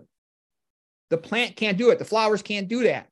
They have to use chemicals, antioxidants, to protect themselves from the overpowering heat of the sun. And when you eat the plant, you get the antioxidants. If you eat an animal, there's hardly any antioxidants because the animals used them up already. So you get your antioxidants from plants. Okay, these are just a bunch of things that are associated with decreased SERCA function. Obesity in general, they're going to have decreased SERCA function, sleep apnea, hyperlipidemia. Diabetes, the glycation products will glycate the SERCA and make it non-functional. In general, the higher the hemoglobin A1C, the lower the SERCA function, that ability to pump calcium from the cytoplasm into the endoplasmic reticulum, meaning you have less ability to make your neurons turn themselves off and shut down when they need to. All these heavy metals, they tend to be toxic to the mitochondria and to SERCA. They're bad, okay? You don't want to move next to coal-burning electric plant, okay? I've known families where they got a big, they're bragging about what a great deal they got on a piece of property right next to a coal-burning electric plant. I told them, don't move there. And everybody says, I'm a jerk. I'm just jealous because they bought a nice piece of land. And I'm like, no, I'm telling you the truth, okay? Nobody likes the truth, but that's the truth, all right? And it caused them a lot of problems. I'm not going to go into details, but it caused major problems for their family living next to the coal-burning electric plant. Let's see what else. Seafood, a lot of times that's all polluted. All right, I'm not going to go into every one of these. You can read it later if you want, but I think you get the point. A lot of things have a negative effect on SERCA. Like look at processed foods. They're toxic to SERCA from their preservatives. Okay, preservatives a lot of times are antifungal. Okay, they don't want mold growing on the food because it gets sent back to the company that made it. They lose money. But they tend to also be toxic to mitochondria and to SERCA. That's bad. You need those things, okay? Food dyes, like red number 3, it's toxic to SERCA in your brain. Not good. Some of these other food dyes, they all inhibit mitochondria. Not good. There's one thing, it's called the mitochondrial theory of aging. It's thought to be the most common reason we age. There's more to it than that, but the point I'm going to make is these are all bad. I don't even like it when somebody's grilling meat. Cooking oil fumes can make you sick. Grilling meat can make you sick from the benzopyrene. Okay, these are all toxic to SERCA. Volatile organic compounds, like we talked about, paints, glues, adhesive, all this stuff is toxic. You don't want these air fresheners in your house. You don't want to be using deodorant. The worst is a spray-on deodorant with aluminum. You spray it in your armpit, and it goes right inhaled through your cranial nerve, olfactory nerve, goes right to your entorhinal cortex. Okay, that's the stupidest thing. You're inhaling aluminum right into your entorhinal cortex by your hippocampus. Not smart. Okay, all these halogens tend to be toxic. Like, you want chlorine to sanitize your water until it gets to your house, but it's good to have a carbon water filter in your house so you can get the chlorine out. Okay, I like having a reverse osmosis filter too because I want to get the F- out. That inhibits circa and it also inhibits mitochondria. It's toxic, okay? All that stuff about teeth, that's a total exaggeration. All right, TCE, dry cleaning chemical, also causes Parkinson's disease. So these chemicals, they're pretty toxic. That's why I don't take my clothes to dry cleaning. Okay. My wife tells me I look like a slob. I got ring around my collar. I could care less. Who cares? Okay. I'm an old man. Nobody cares what I look like. Got a little ring around my collar. I got a wrinkle on my shirt. So what? Okay. My brain is sharp. That's what I care about. Okay. Alcohol is stupid. It's not even good to have 1 cup a day. 0 alcohol is best. These estrogenic chemicals, we're going to talk about them. They're much more dangerous than people think. And I'm also going to tell you something. I think the vegan community is a big step ahead of conventional medicine community in terms of knowing the benefits of the vegan diet. But I'm going to tell you, I think the vegan community is screwing up in a major way. The vegan community knows about the benefit of diet, but they don't know almost anything about toxicology. Hardly anybody I know besides myself is talking about toxicology. It's a giant thing. And instead of whining and saying, oh, no, I got to learn more stuff, look at it as an opportunity. You can help your friends, your family, yourself by learning this stuff. And it's easy to learn. All you got to do is pay attention. It's right here. It's easy. Okay, nanoparticles like titanium dioxide in sunscreens. Another thing that's going to come out of this is the way to live, in my opinion, to be optimally healthy. It's kind of like these blue zone people. They're kind of rural. They live in, podunk, okay? You want to be simple like Adam and Eve, except, keep your indoor heating and plumbing.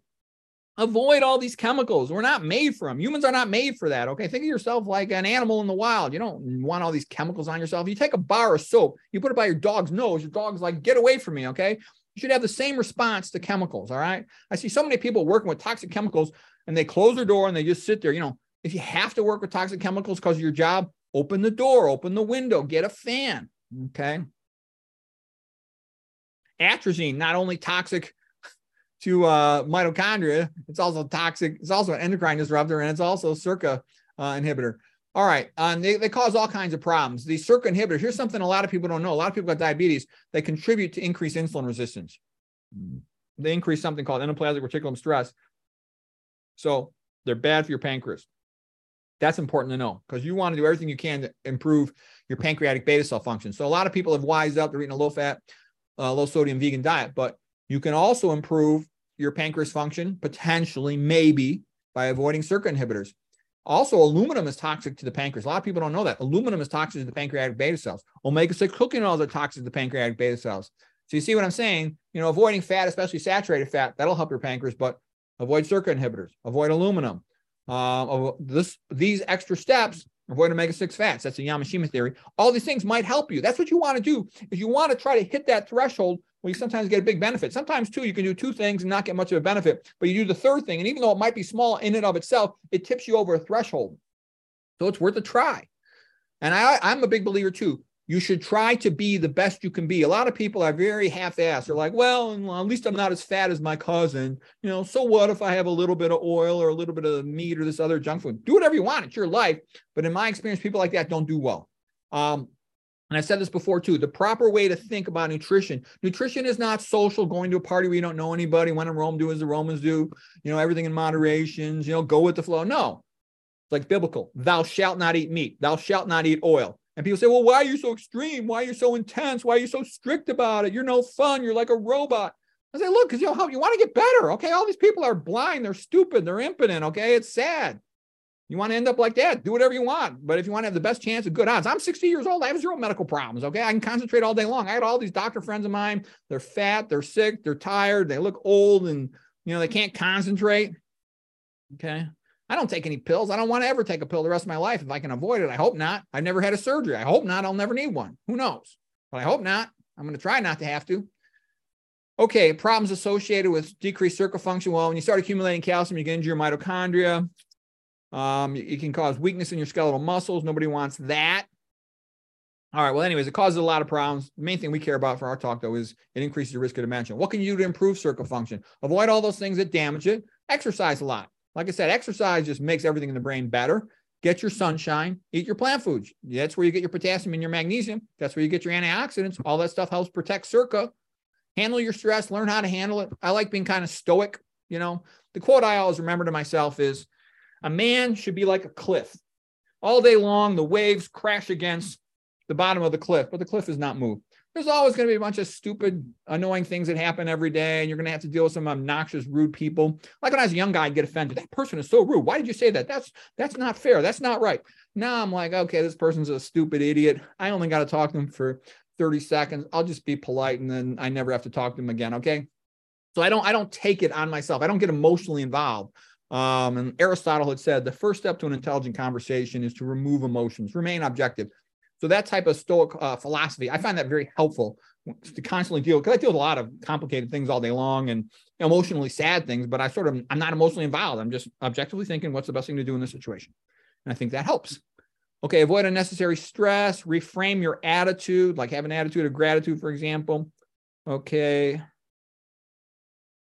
And the circa inhibitors, they can get themselves into a vicious cycle of positive feedback, making everything worse, from diabetes, circa inhibition, worsening diabetes, advanced glycation end products, worsening circa, and you can get yourself stuck on this treadmill of worsening and worsening diabetes. So break out of it. Do the things we just talked about. Go low fat, okay? Get your potassium. Avoid your sodium, okay? Avoid aluminum, okay? Avoid circa inhibitors. Avoid omega-6 oils, all those things that cause increased insulin resistance. That's a way to try to break out of the cycle and optimize your health. Okay, now here's my theory of dementia, the Peter Rogers theory of dementia. I also call it the neurovascular uncoupling theory. And what it basically comes down to is, imagine here's your brain neuron, you got a baseline metabolic activity, and then you get oxygen and glucose delivery. So if you have a stimulant, like we talked about, caffeine, psychological stress, sleep deprivation, aspartame, NutraSweet, all that stuff, you're ramping up metabolic activity. If you simultaneously decrease the oxygen and glucose delivery, sodium, vasoconstriction, decreasing it, high-fat meal, decreasing oxygen and glucose delivery, about 15%. Caffeine is also a vasoconstrictor, can decrease oxygen and glucose delivery about 15% potentially, especially to frontal lobes. The wider this gap gets, and let's say you throw in atrial fibrillation, overtreated hypertension, you get this gap too far, these neurons, they just go into programmed cell death, apoptosis, okay? And that's a major cause of brain damage. Like I see, all these brains I'm seeing, they're all shrunken and atrophic. I hardly ever see them due to strokes, okay? And we can't see, you can't see with a microscope even the apoptotic nerves. There's just less neurons there than there should be. Iron overload makes it worse because you get oxidative stress, and that damages cells. We talked about circa inhibitors. And one of the points I'm going to make, mitochondria inhibitors, circa inhibitors, they're all kind of leading to the same thing, and excitotoxins. Excess amounts of calcium in that cytoplasm. I'm going to explain that in more detail in just a moment, okay? And there's tons of things toxic to the brain. I'm going to go through all this in more point, but let's say you decrease the mitochondria's ability to produce ATP with a mitochondrial inhibitor. Well, then you're not going to be able to meet your energy demands for your cell. You're predisposing that neuron to cell death, okay? All right, so here's the old saying. The old saying is everything leads to Rome, okay? And who knows in how many ways? Who knows? All right, so here's the point. All the roads lead to Rome. So what am I getting at? All these damaging things lead to increased cytoplasm calcium, okay? And you could even call this the calcium theory of brain damage. Lack of oxygen delivery to the brain cell, ischemia, is going to cause increased cytoplasm calcium. Excess dietary sodium contributes to this. Lack of dietary potassium and magnesium contributes to this. Leaky gut gums leading to, I'm going to go into the mechanism of this is the Douglas Kell and Atheresia praetorius theory. I talked about excitotoxins. I talked about circa inhibitors over here. I briefly mentioned mitochondrial inhibitors. I'm going to show you the mitochondrial inhibitors, I believe, coming up very soon. Traumatic brain injury does the same thing, increases cytoplasm calcium. Cell phones, Wi-Fi, the EMF opens up voltage-gated calcium channels, which also contributes to this. Like kids should not sleep with their cell phone next to their head. That's a stupid thing to do. You should talk to the speakerphone, not be holding it up to your head. And then there's also something called the no pathway, the nitric oxide and then peroxynitrate pathway. That's a little complicated. We're not going to get into that today, but just be aware of it. Volatile organic compounds can activate this. Some infections can, and this goes down that path to multiple chemical sensitivities, chronic fatigue syndrome. This is that's a big esoteric topic, but I'm just letting you know that also ends up down this pathway of increased cytoplasm calcium. Excessive psychological stress. sleep deprivation, caffeine, they all elevate the same hormones, cortisol and the catecholamines, adrenaline and noradrenaline, same thing as epinephrine and norepinephrine. And these are what I meant by excitotoxins, increasing glutamate transmission across the synapse. MSG, manufactured glutamate, which is like MSG, aspartame, like NutraSweet, glyphosate, aspartate, also stimulants. Okay, so anyways, all of these things are ramping up your calcium. You don't want to do that. But okay, here's what's beautiful. So at first you see this and you're kind of sad. And you're like, oh man, you're making everybody depressed, telling us all these problems. But I'm also showing you the hope. The hope is included in the same slide. Here's the hope. Well, gee, if excess dietary sodium is bad, then I'll avoid it. Good, you can do that. There's things you can do. That's why I like these series. That's why I like my theory of neurovascular uncoupling. That's why I like the dilatory theory. That's why I like this theory here of the calcium hypothesis, because it tells you what to do. You know that the potassium and the magnesium are vasodilators, and they kind of block the effects of sodium. So eat more plants. You get these from plants. You get this stuff from processed food. Avoid the processed food. All right. I should have put, where's my oxidative stress? So I forgot to include oxidative stress in here. Oxidative stress comes from excess iron. We'll avoid the excess of iron. Avoid the meat. Avoid the processed food that are so-called iron fortified, that have iron added to it. Okay. Avoid the things that cause leaky gut, and you won't get this problem here. All right. I'm going to go into how this happens, this leaky gut problem, but that contributes to brain damage as well. You can avoid all this stuff. Excitotoxins, avoid them. Don't eat anything with MSG in them. Okay. Don't eat anything with aspartame. Don't eat anything with glyphosate. You could do that. Avoid the SERC inhibitors, avoid anything that smells bad, and avoid processed food. Okay.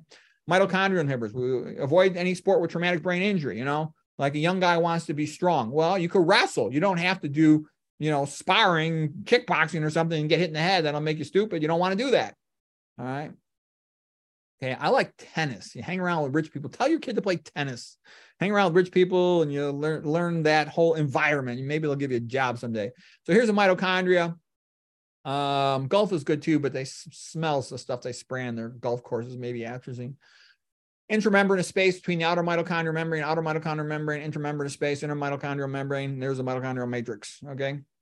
And it's like a fireman's bucket brigade of passing electrons down to the ultimate electron acceptor, oxygen, and that's used to make ATP. And this is how almost all the energy in the human body is made. Okay, and so here is again complex 1, 2, 3, 4. Here's coenzyme Q. That's the one that gets blocked by statins to some degree.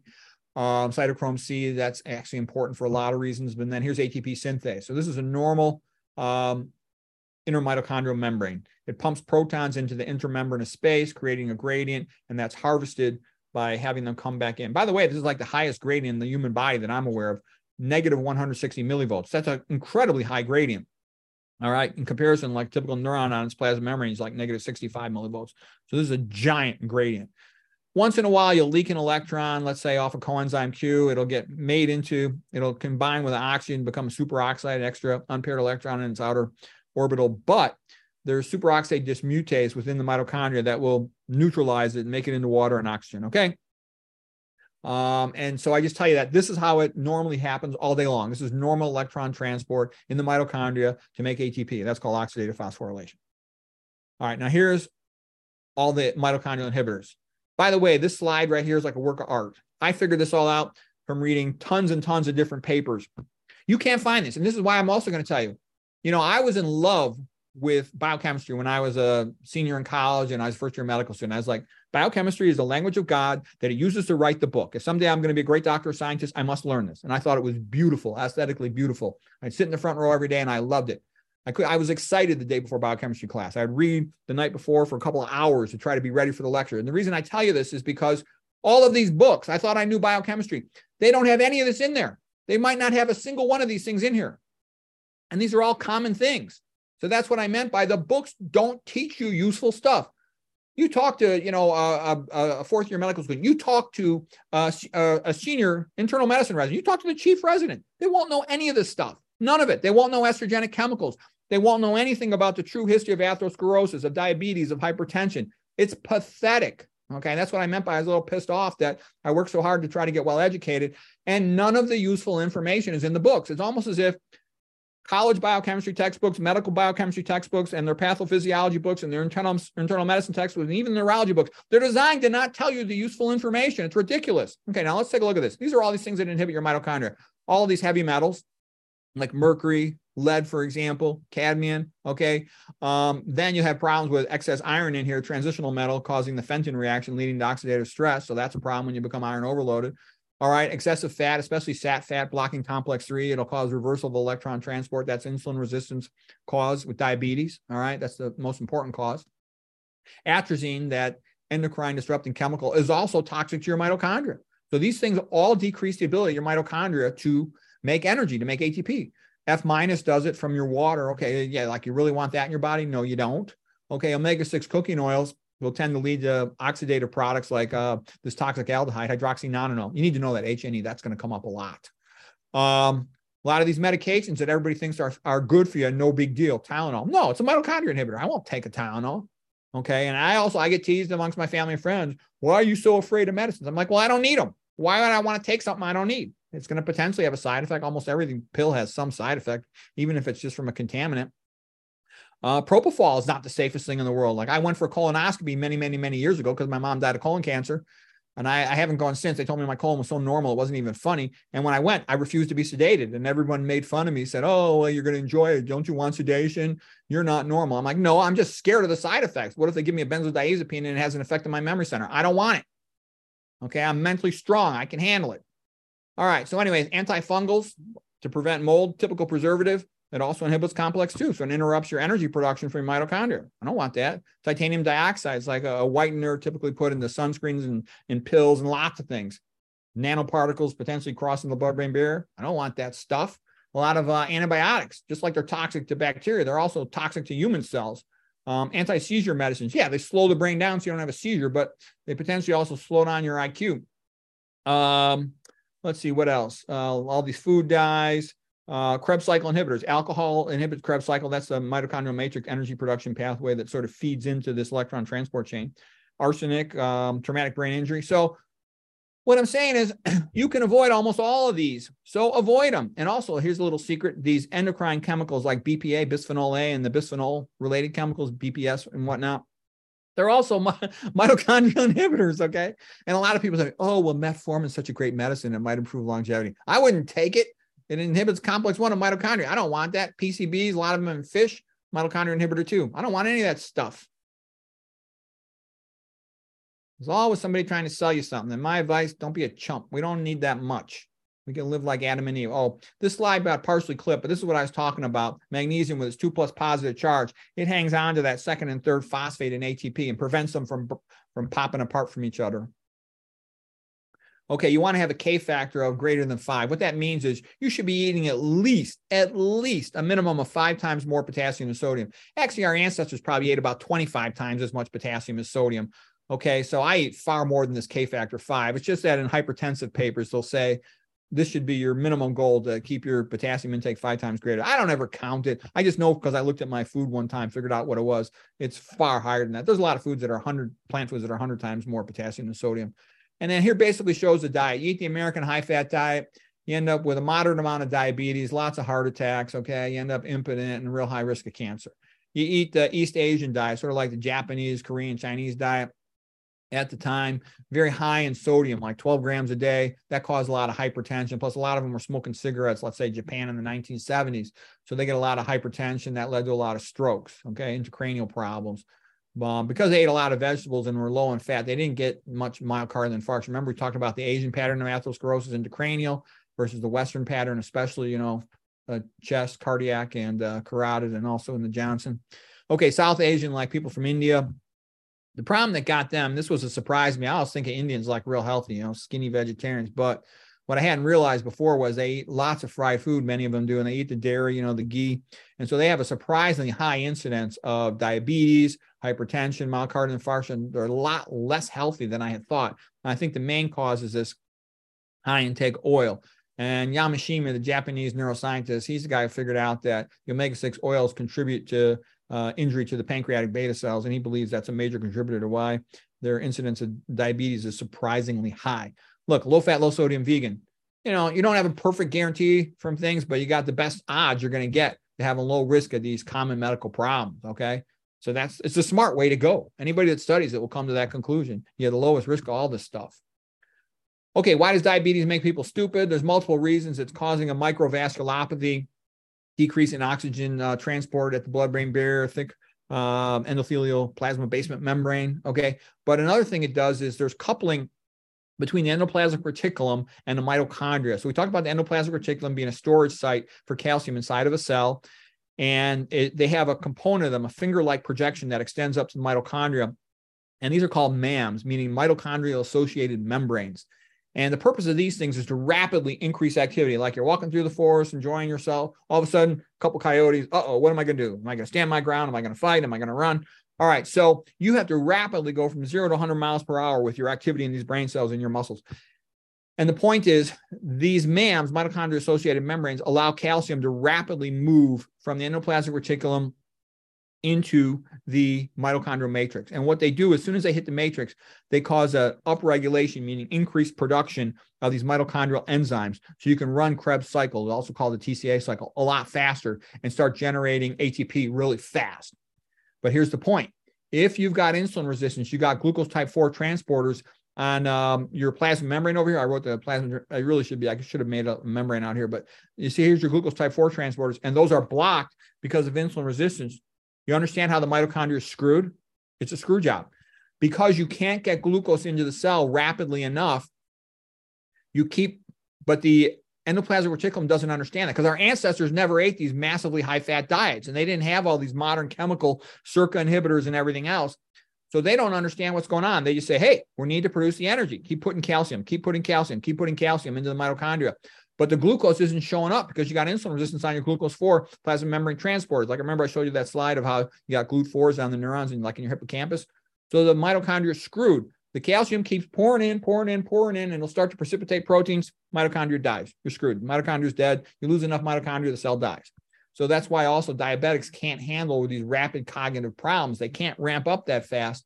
So this is just another contributor to cognitive impairment in diabetics. And it's also why get your act together, the sooner the better, before you lose so many neurons that it becomes an irreversible problem.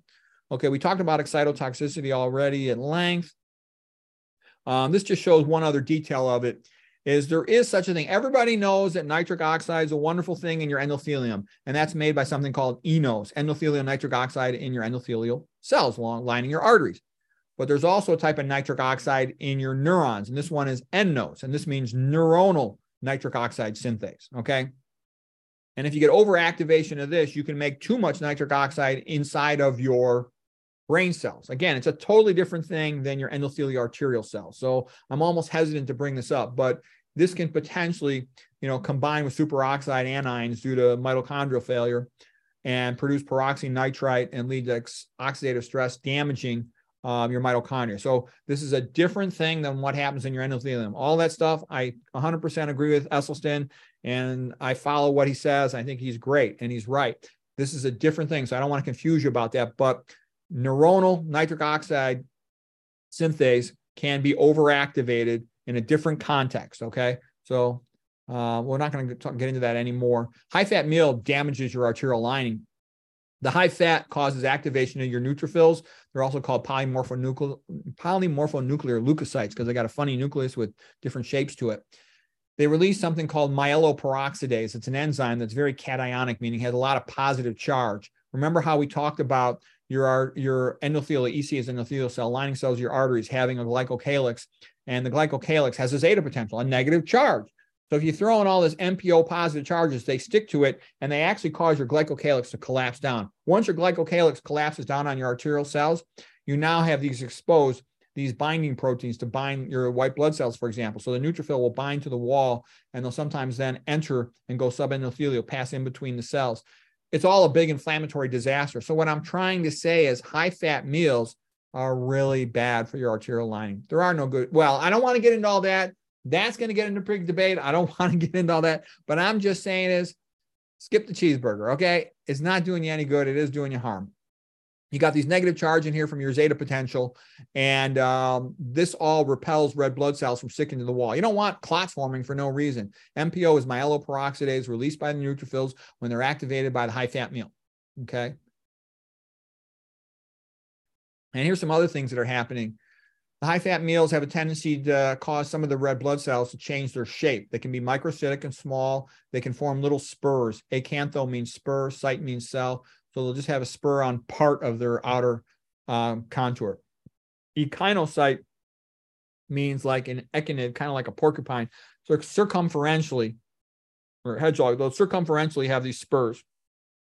When you deform the shape of the red blood cell, it's less able to deliver oxygen to the tissue. So it's bad, more prone to clotting. That's all bad. So the point I'm making here is high-fat meals on a routine basis are bad for health. They also cause something called phosphatidylserine externalization. You'll initially start out with a young red blood cell when it first comes out of the bone marrow having a predominance of phosphatidylserine. That's a phospholipid, part of the phospholipid bilayer, and they'll be located primarily in the inner leaflet.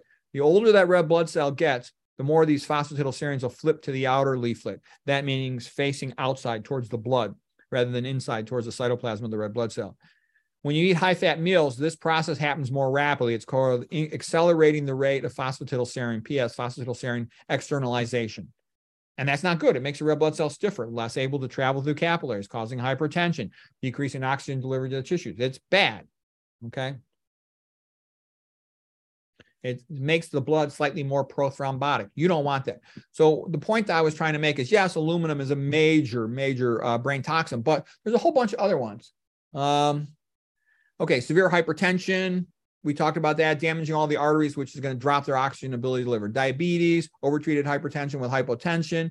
You can also, with chronic damage to your arterial system, you can end up with things like orthostatic hypotension, but that's a kind of another subject. So I don't want to get into that, and that gets into some of the oh no pathway. I don't want to get into that right now, but just be aware of it, that if you care about that. Okay, hypoxia, sleep apnea, for example, blood-brain barrier damage from these high-fat diets in particular, but also this leaky gut stuff. If we got time, I'm going to go through that. We talked about what causes hypertension, high-fat, high-sodium diets, excessive stress, etc., corticosteroids, lack of the plant foods, potassium and magnesium, diabetes. Okay, we talked about that. Very similar. Leaky gut, that's a problem. We're going to get into that in a moment. Excitotoxins, we talked about them, mitochondrial toxins, circuit inhibitors, and I made the point, they're all kind of the same thing. They're all pushing towards elevated cytoplasmic calcium. So they start out a little different, but they end up in the same place. Damage to your neurons, potentially, eventually apoptosis, neuronal death.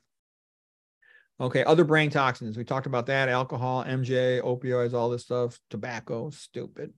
Waste disposal problems. Get your sleep so your brain can clean itself. Your brain needs that sleep. All right. Well, that's why you're smartest when you first wake up in the morning, because your brain has cleaned itself. Also, because when does an animal need to be smart? When it's hungry, right? When you first wake up, break fast. You fasted overnight since you last ate yesterday. In addition, you get ghrelin, G for gastric for stomach, G for ghrelin goes up your hippocampus, increases your alertness. Okay. All this stuff about breakfast is the most important meal. That's not true. That was published by these like breakfast food selling companies. Okay. I like to sit down. As soon as I wake up in the morning, I'll sit down. I either have to go to work or I'll sit down and I'll study. The most difficult thing there possibly is, because I know I'm smartest. I try to delay lunch until as late as possible, maybe 2 p.m. or something, because I know once I eat lunch, my IQ drops about 30 points. I can no longer do the real complex cognitive stuff that I'm interested in. Okay, stay away from TBI. We talked about this stuff as well. Okay, so here's this too. He's from England, Douglas Kell. She's from South Africa, Etheresia Pretorius, and they did brilliant work with regard to red blood cell shape, morphology, and the effects of leaky gut, dormant bacteria. And I'll show you how that all works.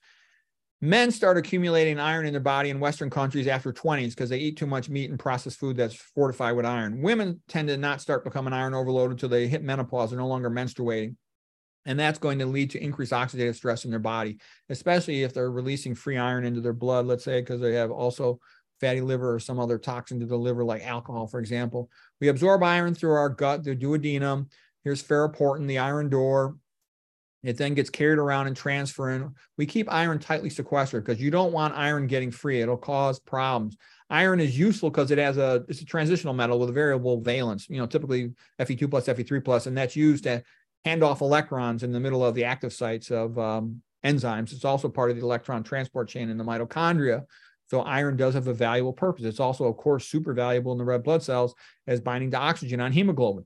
So it can do wonderful things, but when it gets free, non-transferrin bound iron, it's dangerous. We store it inside cells bound to ferritin. Ferritin typically belongs intracellular. A small amount gets in the blood, but that should be relatively minimal. Okay, now imagine you're walking through the desert 100 miles. You can't do it with no supplies because it's too hot and there's no water. You would die, all right? The same thing happens to bacteria if they try to eat the egg yolk. A bacteria can get through the eggshell. It's permeable, but it can't get through the egg white because there's no iron. And you just have protein in the egg white. And by not having iron, the bacteria can't make it to the yolk where the embryo is. And so what I'm trying to say is humans do the same thing. We sequester iron so that bacteria that are in our blood can't come back to life and cause problems for us. Iron is real dangerous. As it cycles back and forth between Fe2 plus and Fe3 plus, it's called ferrous redox cycling. It starts handing off electrons to oxygen-containing molecules, and it can undergo something called the Fenton reaction. It's easy to remember, Fe for Fenton, Fe for iron. Ferrous is the Latin word for iron or for rust. Okay, so anyways, you can produce hydroxyl radicals, which are really dangerous. They react with whatever's near them. It's like bouncing a super ball inside a shop with glassworks, porcelain or something. It just starts randomly breaking stuff. Okay, so you don't want to be iron overloaded, and you don't want liver toxins. And the point I'm making is iron, this guy, Ed Weinberg, he's a iron scientist. He says, basically, it's like a fire. It's good to have it where you need it, like in the stove and the furnace, but you don't want it anywhere else or it causes problems, all right? Painting of a burning city. Okay, now here's what's happening at the gut level. Normally, in your gut, you've got tight junctions on the lining cells called the enterocytes, and they are supplied, they're mainly maintained by eating fiber because the fiber is converted to short-chain fatty acids like butyrate, 4-carbon, off butane, the alkane, 4-carbon, butyric acid, same thing essentially. And about 2/3 of the energy of the enterocytes to line your gut get their energy from the fiber. So that maintains your tight junctions, prevents leaky gut. There's also some toxins that can cause it. Bad bacteria, like from eating meat. Meat changes the gut flora. There's only 2 types of gut flora you need to know. There's the plant-based diet with all the fiber. That's the good gut flora. Then there's the bad gut flora. That comes from eating meat, processed food, cooking oils. It's also made worse by the chlorine in the water because that'll kill some of the good bacteria, taking a lot of antibiotics. And there's a whole bunch of things. I'll give in another lecture's list of all the things that cause leaky gut. You want to avoid all of them, okay? Especially if you got a problem with autoimmune disease. When you got leaky gut, the bacteria, the gram-negative bacteria make a toxin called lipopolysaccharide. The gram-positive bacteria make a toxin called lipoteichoic acid. Those can get across the leaky gut and get into the blood, and they can cause a predisposition of the blood to clotting, not good. And if there's a large amount of free iron in the blood, that can cause not only the formation of clots, but a bad type of clot, something called an amyloid clot. Fibrinogen right here, the precursor protein of blood clotting, it has hydrogen bonds between itself. So these are intra, I-N-T-R-A for intra. And that holds it into its normal shape. It's shaped like a slinky. That's called an alpha helix. And that's the configuration you want, kind of like a slinky or a cylinder. All right. On the other hand, when you have it distorted, it'll change. 2 primary structures of secondary structures of protein are alpha helix and beta pleated sheet. It'll then become, instead of being cylindrical, it'll flatten out, and then it can stack like pieces of paper. This is called the beta pleated sheet configuration or shape of a protein. And now the hydrogen bonds are between separate molecules of fibrin. Okay, that's bad because you can get these big bulky precipitates. And the so-called amyloidogenic form of clotting, it's harder to dissolve, harder to lyse. It's more likely to keep a vessel occluded. Okay, and that's going to be relevant because that's what we're talking about with amyloid transformation of the brain proteins as well. Okay, so these are from papers by Douglas Kell, Atheresia praetorius, amyloidogenic blood clotting due to amplification by high levels of bacterial lipopolysaccharide. So you can get bacteria in your blood. We all have them. A lot of people aren't aware of it, but if you think about it, it's kind of obvious. Everybody knows tuberculosis can be reactivated. Everybody knows syphilis can be reactivated. Everybody knows Lyme disease can be reactivated. There's other bacteria in your blood that are like inactive, like in a spore form, because they can't get any iron. They can't be active. But if you got leaky gut, you're going to have more bacteria getting in the blood. And then if you've got high levels of iron, that free iron enables them to come back to life, so to speak. And they'll often release their lipopolysaccharide or LTA endotoxins, and these will predispose towards more blood clotting. Okay, and then I showed you that other slide earlier in the talk about when you got blood-brain barrier defects, which often go hand in hand with leaky gut. Like you get head trauma, traumatic brain injury, you'll simultaneously get leaky gut and increased blood-brain barrier, leaky brain. You get a stroke, you'll simultaneously get leaky brain, increased blood-brain barrier permeability, and leaky gut. Okay, so it's especially dangerous in that time to be eating a poor diet. I actually think they should change the neurology guidelines for post-stroke and post-traumatic brain injury management based on that. Okay, I spoke to some neurologists about it, and these are top-notch neurologists, and they didn't know this stuff. And I think that should be written into the guidelines. Nobody listens to me, though, but I know I'm right. Smart people at least have a chance. Okay, so these will also cause distortion of the red blood cell shapes, making them predisposed to clotting. These are shown with electron micrographs, some of these bacteria in the blood. The higher the hemoglobin A1C, the more tissue hypoxia you're going to have. I was going to show you some stuff about how oxygen released from the red blood cell causes a shape change. And that's going to cause some ATP to move from the red blood cell to the vessel wall. And that's part of your vasodilation mechanism. There's actually a whole bunch of things that happen. So let's say you got this red blood cell traveling through a capillary. It gives off some oxygen. Simultaneously, you've given off the oxygen. It'll let go of a little bit of ATP that diffuses over to the endothelial wall. And that will then be part of the message to say, hey, we need more oxygen delivery to this area and send this retrograde wave of vasodilation, okay? There's another reason why it happens, which I showed earlier, due to the potassium coming out of the active neuron, that also causing increased vasodilation of these endothelial cells or their smooth muscle cells, pericytes, traveling retrograde, sort of sending the signal, hey, we need more oxygen over here. And that's all part of neurovascular coupling. And you start messing up these endothelial cells and the smooth muscle cells due to your diabetes, your hypertension, and these other problems. And then you're going to mess up this neurovascular coupling. You don't want that to happen. High-fat diet increases blood-brain barrier permeability, disrupts neuronal gradients, and it allows toxins into the brain correctly. That's going to cause brain fog. It's going to cause some partial disruption of the normal ionic milieu. You know, your sodium, potassium concentrations is going to be more difficult to keep those optimized. Okay, they're showing with mice, you feed them high-fat diets, they get impaired memory, they get impaired mood, depressive-like behavior. Mouse-fed high-fat diets is 60% fat, which is quite high, but some people will eat meals close to that. It'll cause decreased memory function in just one day. You're going to be getting decreased oxygen to the brain. You're going to have all these other problems we talked about. You can see here, magnesium is right in the center of chlorophyll. So you eat the plants, you get the magnesium, and you get the fiber. You know, the fiber cells, plant cells are wrapped in fiber. You eat meat, what's in the center of them? Iron. You become iron overloaded. Okay, we talked about iron being dangerous because it's going to do ferrous redox cycling, contribute to the Fenton reaction and production of hydroxyl radicals.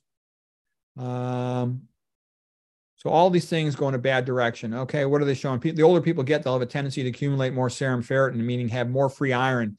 And that tends to go hand in hand to having more oxidative stress biomarkers in their urine, which is a bad sign, meaning more tissue is being damaged.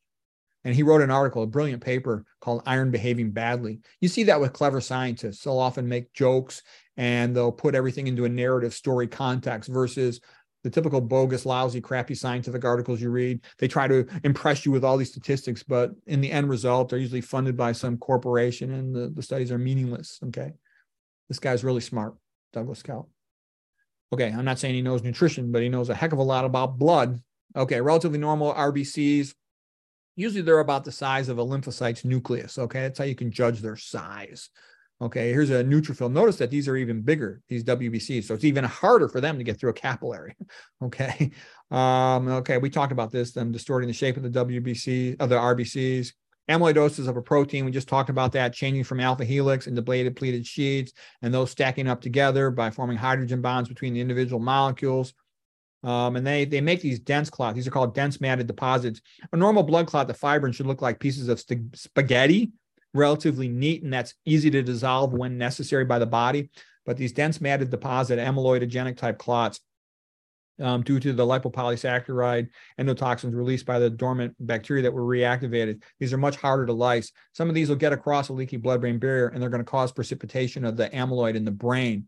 Okay, and so here is showing that with LPS, with LTA or excessive free iron, you are precipitating the amyloid, meaning that the beta amyloid protein in the brain coming from the amyloid precursor protein cleaved by the beta enzyme, it's going to be predisposed to precipitate, if you will. Initially go from individual molecules to forming these oligomers, then forming bigger aggregated precipitates, and the amyloidogenic nature of it being that they're stacking up like pieces of paper rather than remaining separate from each other in an alpha helix cylindrical configuration. Then the beta amyloid, some people say in the oligomer phase, it can have mechanical effects. It can push on things. It can push on the NMDA receptor. I think I got a picture of that. By the way, these all can then contribute to brain damage. Okay, so I'm also saying this idea of amyloid, it can be relevant, but there's a lot of problems with it. We don't have time to go into all of them, how poorly it correlates with early neuronal damage. But this is right here is the Douglas Kell Etheresia Pretorius theory of how this amyloidogenic clotting causes precipitation of beta amyloid, and it all leads to tissue hypoxia and the death of brain cells. Okay.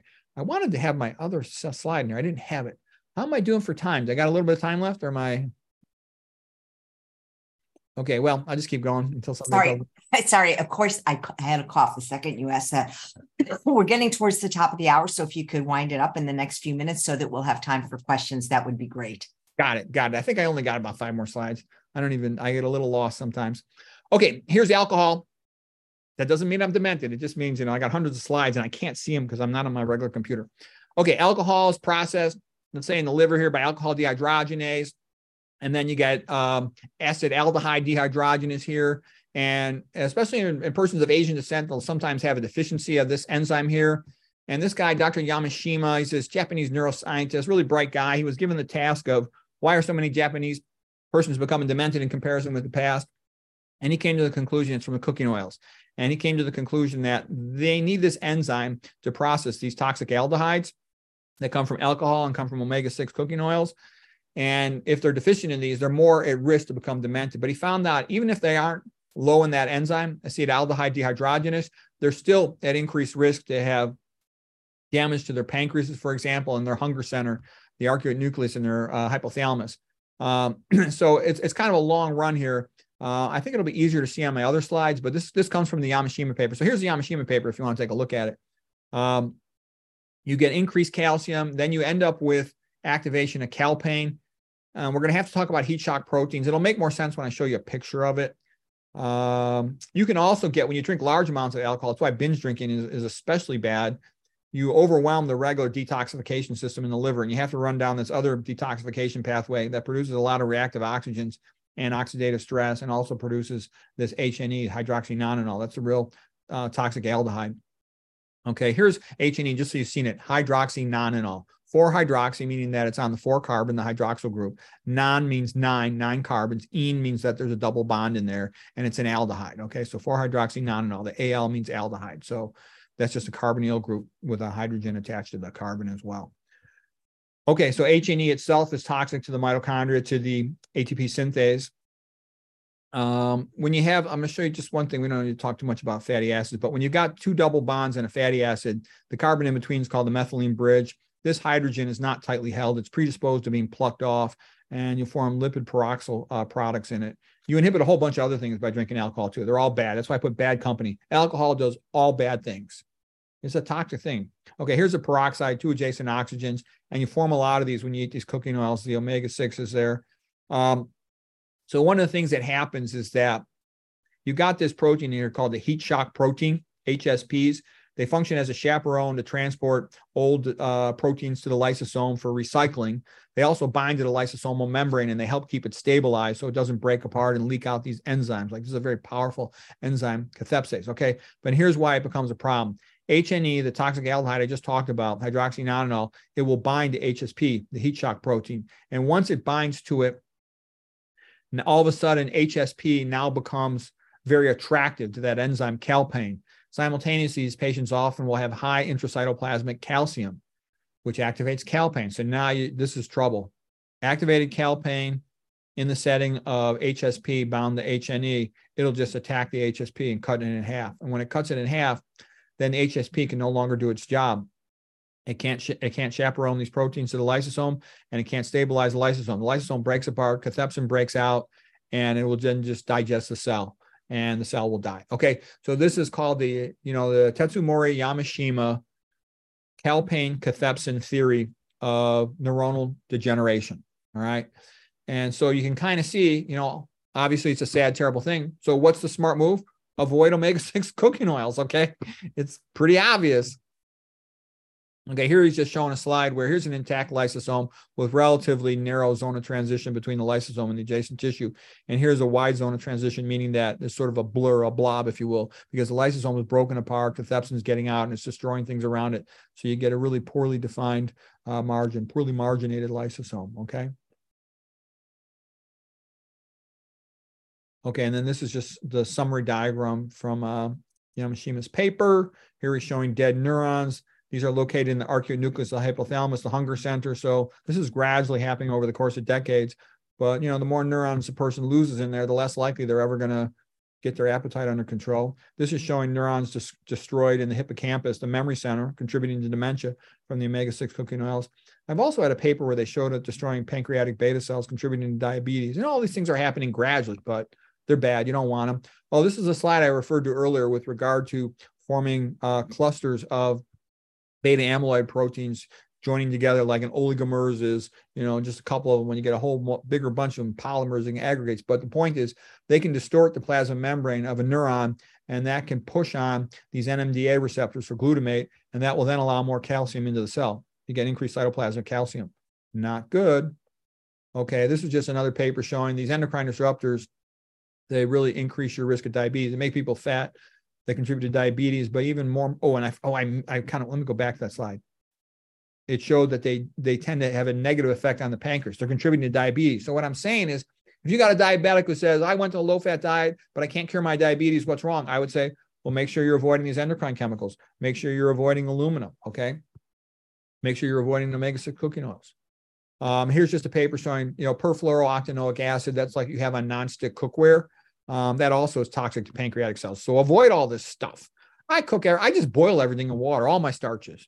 Rice, beans, potatoes, sweet potatoes, quinoa, oatmeal, simple. Okay, and here's what I thought was a really interesting point, and this is not widely known. These endocrine disrupting chemicals, everybody knows they increase your risk of breast cancer. Well, guess what? They also increase your risk of dementia. So it's worth knowing about them. It's easy to learn about them. It's easy to avoid them. So why not do it? Besides some of them being thyroid disruptors, most of them are neuron disruptors. They've actually recommended in this paper. This guy, by the way, is like a world famous great researcher, Seralini. He says you shouldn't even call them endocrine disrupting chemicals. You should call them ENDs, endocrine and neuron disrupting chemicals, because they have a very potent common anti-neuron effect. Not good for the brain. I think this is partly why I got so many demented people. Okay, I don't think we got time for this, but I just said, typical pizza and soda pop meal, it makes you stupid in like 15 different ways. So I don't eat any of this processed food anymore. I just think it just makes people fat and stupid. And I had people saying, you're not normal. Why don't you want to participate in the party? And I'm like, you're not enjoying life. Don't you want to eat this junk food? I'm like, yeah, being fat and stupid, I don't think that's going to make me have a happier life. And again, here's the last slide. Just, you want to be healthy, try to keep your life simple, focus on the few things you care about, put your time and energy into that and do the best you can with that. And I said, we can learn some of this back from Genesis. God said, eat a vegan diet, Genesis 1:29. But keep your indoor heating and plumbing. And this is a painting by Bruegel and Rubin. I think it's great. So that's basically it. That's great. Thank you so much, Dr. Rogers. If you wouldn't mind answering a few questions, that a couple came in advance and a couple are in the chat. If you'd like, you can stop your screen share now, or I can stop it for you. Yeah, I can turn off my slides. There we go. I can stop it. There you go. Thank you so much. Okay. So a few questions were submitted in advance, which we greatly appreciate. The first one is from Matthew, and he says, from the data I've seen, the richest sources of AGEs in a whole food plant-based diet can be the higher fat and protein foods like tofu, depending on how they're cooked. I do a water saute of TVP fairly often. Given that TVP has most of the fat content removed from the soy, I assume that whatever the cooking method, the AGE content will be much lower. However, I'm wondering if the production process of TVP might increase its AGE content prior to even hitting the pan. Well, cooking stuff can increase the amount of AGEs. I actually recommend, me personally, I recommend avoiding soy. I know that's a bit of a controversial subject, but my experience of going back through a bunch of old papers on it, I thought soy is much less healthy than people think it is. So I just avoid it completely. But the more you cook something and heat it up, the more likely you're going to produce some AGEs. But I couldn't answer more specific than that. So, but TVP, textured vegetable protein, I'm not real familiar with that. And isn't it is it a processed food? Yeah, that also sounds to me like it might have MSG in it, because a lot of these textured soy proteins, there's like more than 50 different euphemisms, names for MSG. So I would watch out for that stuff. I avoid all that process. The more you process anything, typically the less healthy it tends to become.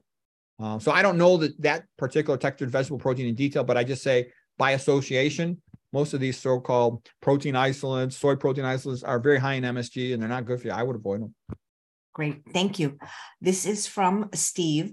I started this diet a week ago, and I'd like to know if this diet has any side effects in the beginning. I'm beginning to notice some tiredness and weakness. If so, how long does it last? I don't want to be discouraged to stop the diet. Well, it's a hard question to know. I'm not sure exactly what he means by that. And, if you mean a low-fat vegan diet, I think that's the best way to go. But you can have transition difficulties. When you transition from let's say a meat, high-fat diet and processed food diet, your gut bacteria, you get a transition from the different to the better type of gut flora. But you can have cramping, bloating, and all those sorts of things for a while. If you quit caffeine, you can get withdrawal symptoms from that and feel kind of tired and sad for a while till you sort of readjust your baseline. So it's hard for me to know exactly from that. And I don't know exactly what you're eating. There could be toxins or contaminants in it, but I can tell you in the long run, just look around epidemiologically, people that eat plant-based diets, they tend to be skinny and healthy, their populations in general, in comparison with the meat and the processed food eaters. This is a question about leafy greens, because Dr. Esselstyn talks about that they have to be steamed or boiled. And this person wanted to know, but can they be reheated in the microwave? Can they be eaten raw? Or is there something special that happens if you steam or boil your greens? I don't really know the answer to that, in the sense that I don't ever do that. I'm totally simple. I just eat the salad. I eat it plain. Esselstyn liked steaming greens, so that's probably okay. I don't like microwaves. Microwaves give off the highest EMF. I used to measure the EMFs on everything in my house. I had all these equipment for doing that because, when I first had the house and the kids, and that microwave would give off a lot of EMF, even when it's not on. When it's on, I would definitely leave the room. I actually got it out of the house, and then my family brought one back a little bit. Then one of them studied it, and they're like, "Oh gosh, this is bad." And they got rid of it. So we don't even have a microwave in our house. But what I'm basically saying is I don't know specifically its effect on their microwave. Would be more likely, I think, to potentially distort things, but I don't know. I don't sort of bother with it too much. I try to do everything fast. So I don't know. Great. This is a question from Neil. Is sauna therapy good for cardiovascular health? That's a tough question. And the reason I call that a tough question, there was a great wrestler by the name of Dan Gable. He was the coach of the University of Iowa, like through the 1980s, for example. He won more national championships than any other coach. And he would tell you he loved going in the sauna after a workout. He thought the sauna had benefits. So he thinks it's good. There's another guy by the name of Martin Pall. He's sort of a famous biochemist, and he's a big believer that being warm, like in a sauna, can increase something called BH4, like tetrahydrobiopterin. And he thinks that helps prevent some of the oxidative stress associated with the NOAA pathway, nitric oxide, peroxynitrate pathway. So he thinks it's beneficial. Okay, maybe not. I don't know about that. I'll tell you why I'm hesitant to do that. You heat up your whole body in a sauna, including you heat up your cojones, okay? That's associated with lowering your testosterone production. I don't want to do that, okay? And then I'll tell you another little trick that I do. I'm skinnier than the meat-eating, processed food eating people in my family. So I always wear a couple jackets. I wear them on my body here. And I don't wear, much, I just wear regular one pair of sweatpants below. What I'm trying to say is, all I know is I've written, tons of books, made tons of videos. I got a lot of academic experience. And I can tell you, I know that if I wake up in the morning and I got a sweatshirt, an extra t-shirt, and I'm like really warm in my upper body, I can think faster. And I don't know if that's really having an effect, or if it's just a placebo effect, but you get better blood flow. You have lower viscosity blood when you're warm. I don't want to warm up myself below the belt, if you will, because I'm worried about lowering testosterone production. But I know, because I spend a lot of time trying to really, really, really fine tune academic optimization. And that seems to help me. So what I'm basically saying is, I've heard a lot of good things. And I know there's lots of videos on the internet praising it. There's lots of people in countries where they do it a lot and they claim it's good. But I don't know for sure. But I can tell you those are the arguments of why it is good or bad. But I'm scared of anything that'll potentially affect the cojones, so I avoid it. Is there a difference between like a dry sauna or an infrared sauna, or do you consider them all just too hot?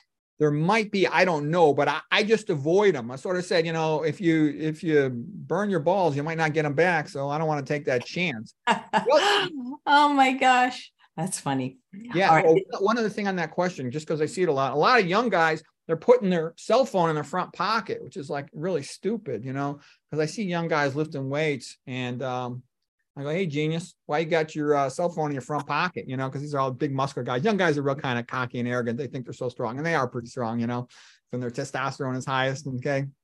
And what I'm trying to say, though, is that's counterproductive. Keeping your cell phone in your front pocket, low power microwave, and, on your cojones there. And I think it might increase your risk of testicular cancer, certainly of testicular atrophy. Women having it in the front pocket might increase your risk of breast cancer in the back pocket, maybe rectal cancer. So I would avoid that. Thanks. This is from Anonymous. I've heard there is a link between the use of Benadryl, diphenhydramine, and dementia. Can you please discuss whether or not this is true? And if so, how much Benadryl is safe to take? What do you do if you've been taking Benadryl daily for years? Well, I forget exactly, but I think it's maybe an anticholinergic effect or something. But I do definitely know it can impair cognitive function. And I would see about if you could gradually come off it. If you have to take it, maybe you got some allergic disease, I'd work with your doctor and seeing if you could minimize your doses and avoid anything else that's contributing to allergies, like high sodium, for example, makes your immune system more active, as do a few other things. I showed a slide in my talk today on volatile organic compounds causing sort of a hyperactivity in the neuron system. So I try to avoid all those things. But like I said, I try to avoid all medicines because not only you got the pill, you got the coating that the pill is put in, the preservatives in the pill, the food dyes in the pill.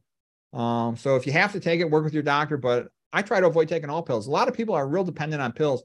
I sort of think, ask yourself, how can I fix this problem first? And only as a last resort, take the pill. That's sort of my philosophy. But yes, I have heard Benadryls can cause cognitive impairment. They can disrupt your sleep. I would avoid them if it was possible to do so. Thanks. And speaking of sleep, one of the live viewers were saying when you talked about sleep is when you clean your brain. What if you have trouble sleeping? What do you do?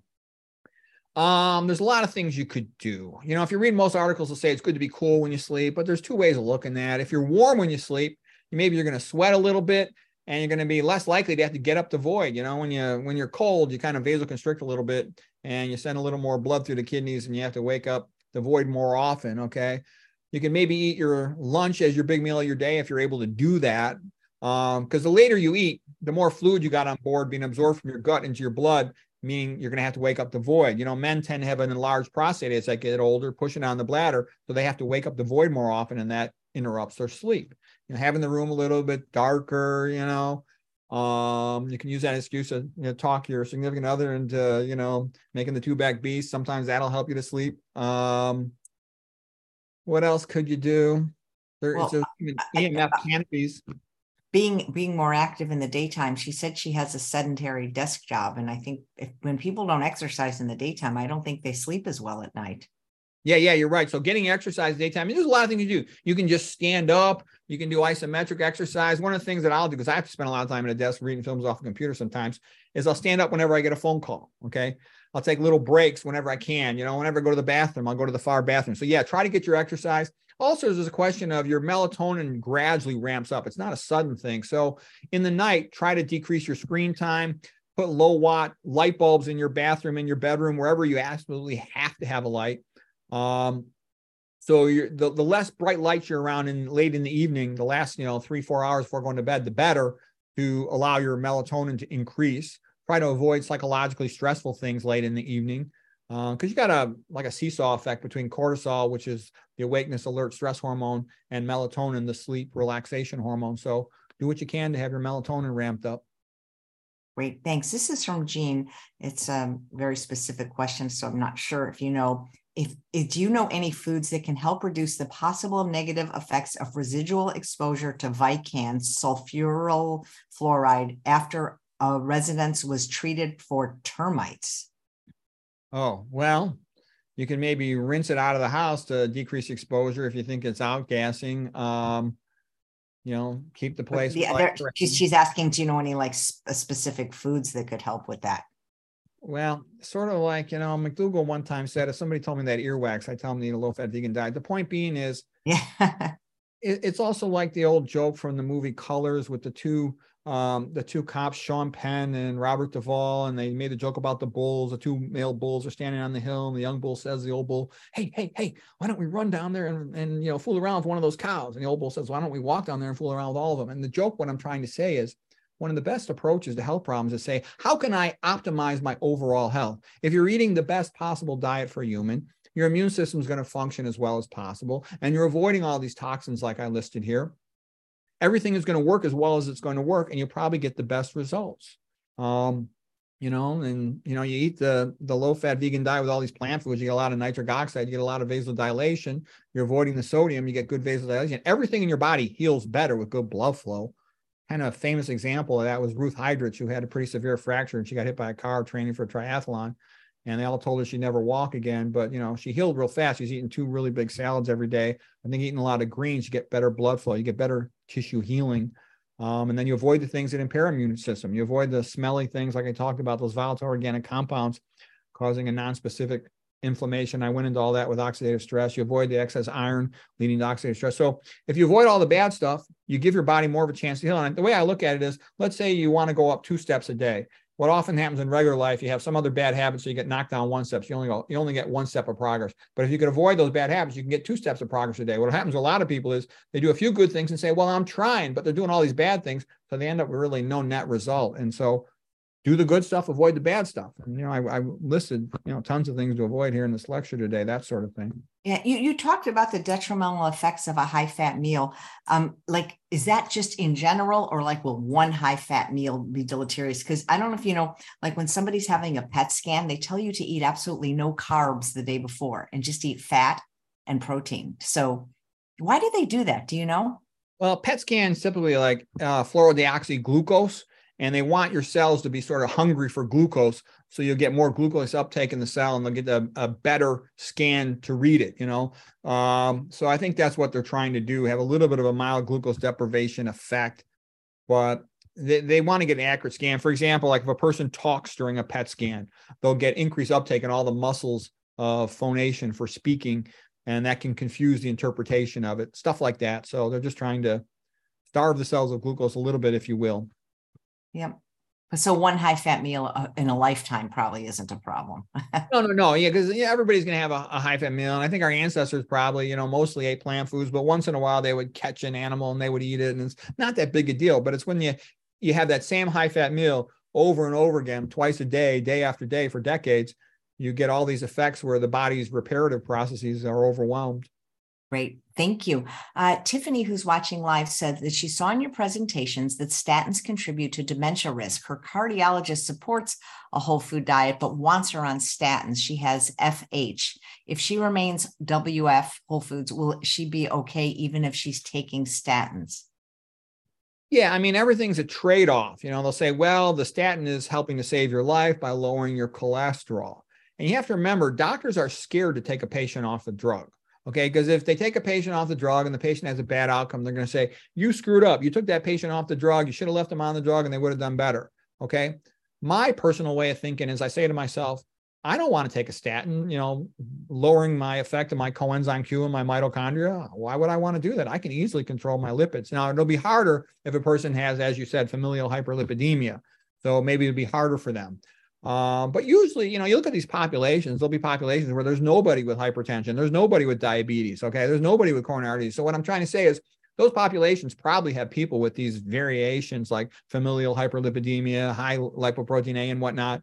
And it seems that usually the diet overpowers that effect. And I've heard, Doctors Ornish and Esselstyn say to that effect, if the person's really following these diets well, they tend to do well, even if they've got some of these variants on their lipid metabolism. Some people have a hard time really getting their cholesterol down below 150, their total cholesterol, for example. So I can't say for sure, but again, the way I look at things is always, I will do everything I can to optimize things and I'll hope for the best. And you get peace of mind when you do that. I'm not thinking or worrying about anything. I know I'm doing everything I can. And if I learn something new, great, I'll do that too. It's sort of my philosophy. You can't know exactly. You have to function with a component of the unknown. And you simply extrapolate towards what is the best thing to do. I will do that. And then I leave it at that. And I got peace of mind. I don't worry about it. But you can't precisely know, am I doing enough or not? And because you don't know for sure what's enough, do a little extra to be sure as best you can and just do the best you can and leave it at that. Well, maybe the best thing to do is for you to go take that job at True North. I would love it, but I would love to do it. What I would love, like a perfect life for me would be, I would do, research and study like in the morning, and then I would talk to patients in the afternoon. I like the morning time for doing complex studying. I like seeing my family, so that's why I don't want to move out there, but I would love if they had an afternoon job, I'd be happy to take a pay cut from my conventional medicine salary, but if I had a job that I really wanted, because I can tell you, all these PhDs do all this research. There's tons of useful information in the medical literature. And I'm jealous of McDougall right now because he's retired. He can sit around and read all day. That's what I would like to do, but I have to work. I got a kid in college, kid in grad school. I'll pay their tuitions and stuff, because I'm telling you, all this information. These PhDs do great research, but they can't put it all together. I can put it all together. And so, but you need time. You need time to study. And they really ought to have a research institute, like Watson and Crick. That's how I figured out DNA structure from studying all the information. And that really needs to be done more. There's tons of good information out there. I've got stacks and stacks of papers that I want to get to reading, and it's hard to find the time. So anyways. Could you go part-time in your job and then work part-time, like 2 weeks? My job won't let me go part-time. So got it. Barbara says, what is the best blood test for dementia or pre-dementia? Is there a blood test for it? I'm not aware of that. Well, the biggest risk factors were high blood pressure, and you can get your blood pressure checked very easily. So a blood pressure check is very useful, and a total cholesterol check, the atherosclerosis risk factor. And if you're having a hard time with your total cholesterol, you can start looking at the related risk factors. For example, you try to get your serum ferritin, below 80, maybe between 30 to 80 or something. So you could do that sort of thing. Okay. Dr. Rogers, thank you. Any idea what you'd like to talk about in November? I haven't thought about it. Right now, I'm thinking a little bit about wound healing because that opens up a lot of stuff. And I know my talk was kind of technical, but what I feel about that I'm sort of giving the people this information that they might be hard for them to find elsewhere. So I apologize if I go too technical, but it's also kind of interesting that way. The other thing is I'm also thinking about doing a little more study into the peroxynitrite pathways of oxidative stress, because I think that's an under-recognized mechanism of disease. And there's a lot of cool stuff connecting it all. Like I personally thought that one slide where I have all roads lead to calcium was like an AO, academic orgasm, because it showed you not only what's happening wrong, but how you could avoid it. And that's an under-recognized thing. That is not widely known, but it's a major cause of loss of brain cells. Great. Well, thanks so much, Dr. Rogers. Maybe you'll do a What I Eat in a Day video sometime. Yeah, sure. Thanks. Okay. Well, take care. Thanks so much. And thanks all of you for watching another episode of Chef AJ Live. Please come back at 10 a.m. tomorrow. My guest is Chef Ramses Bravo. I'm going to be talking about my first ever water fast that I just completed at the True North Health Center. And he's going to be making his top secret soup recipe that they give you after the fast. That's absolutely delicious. Take care, everyone. Bye-bye.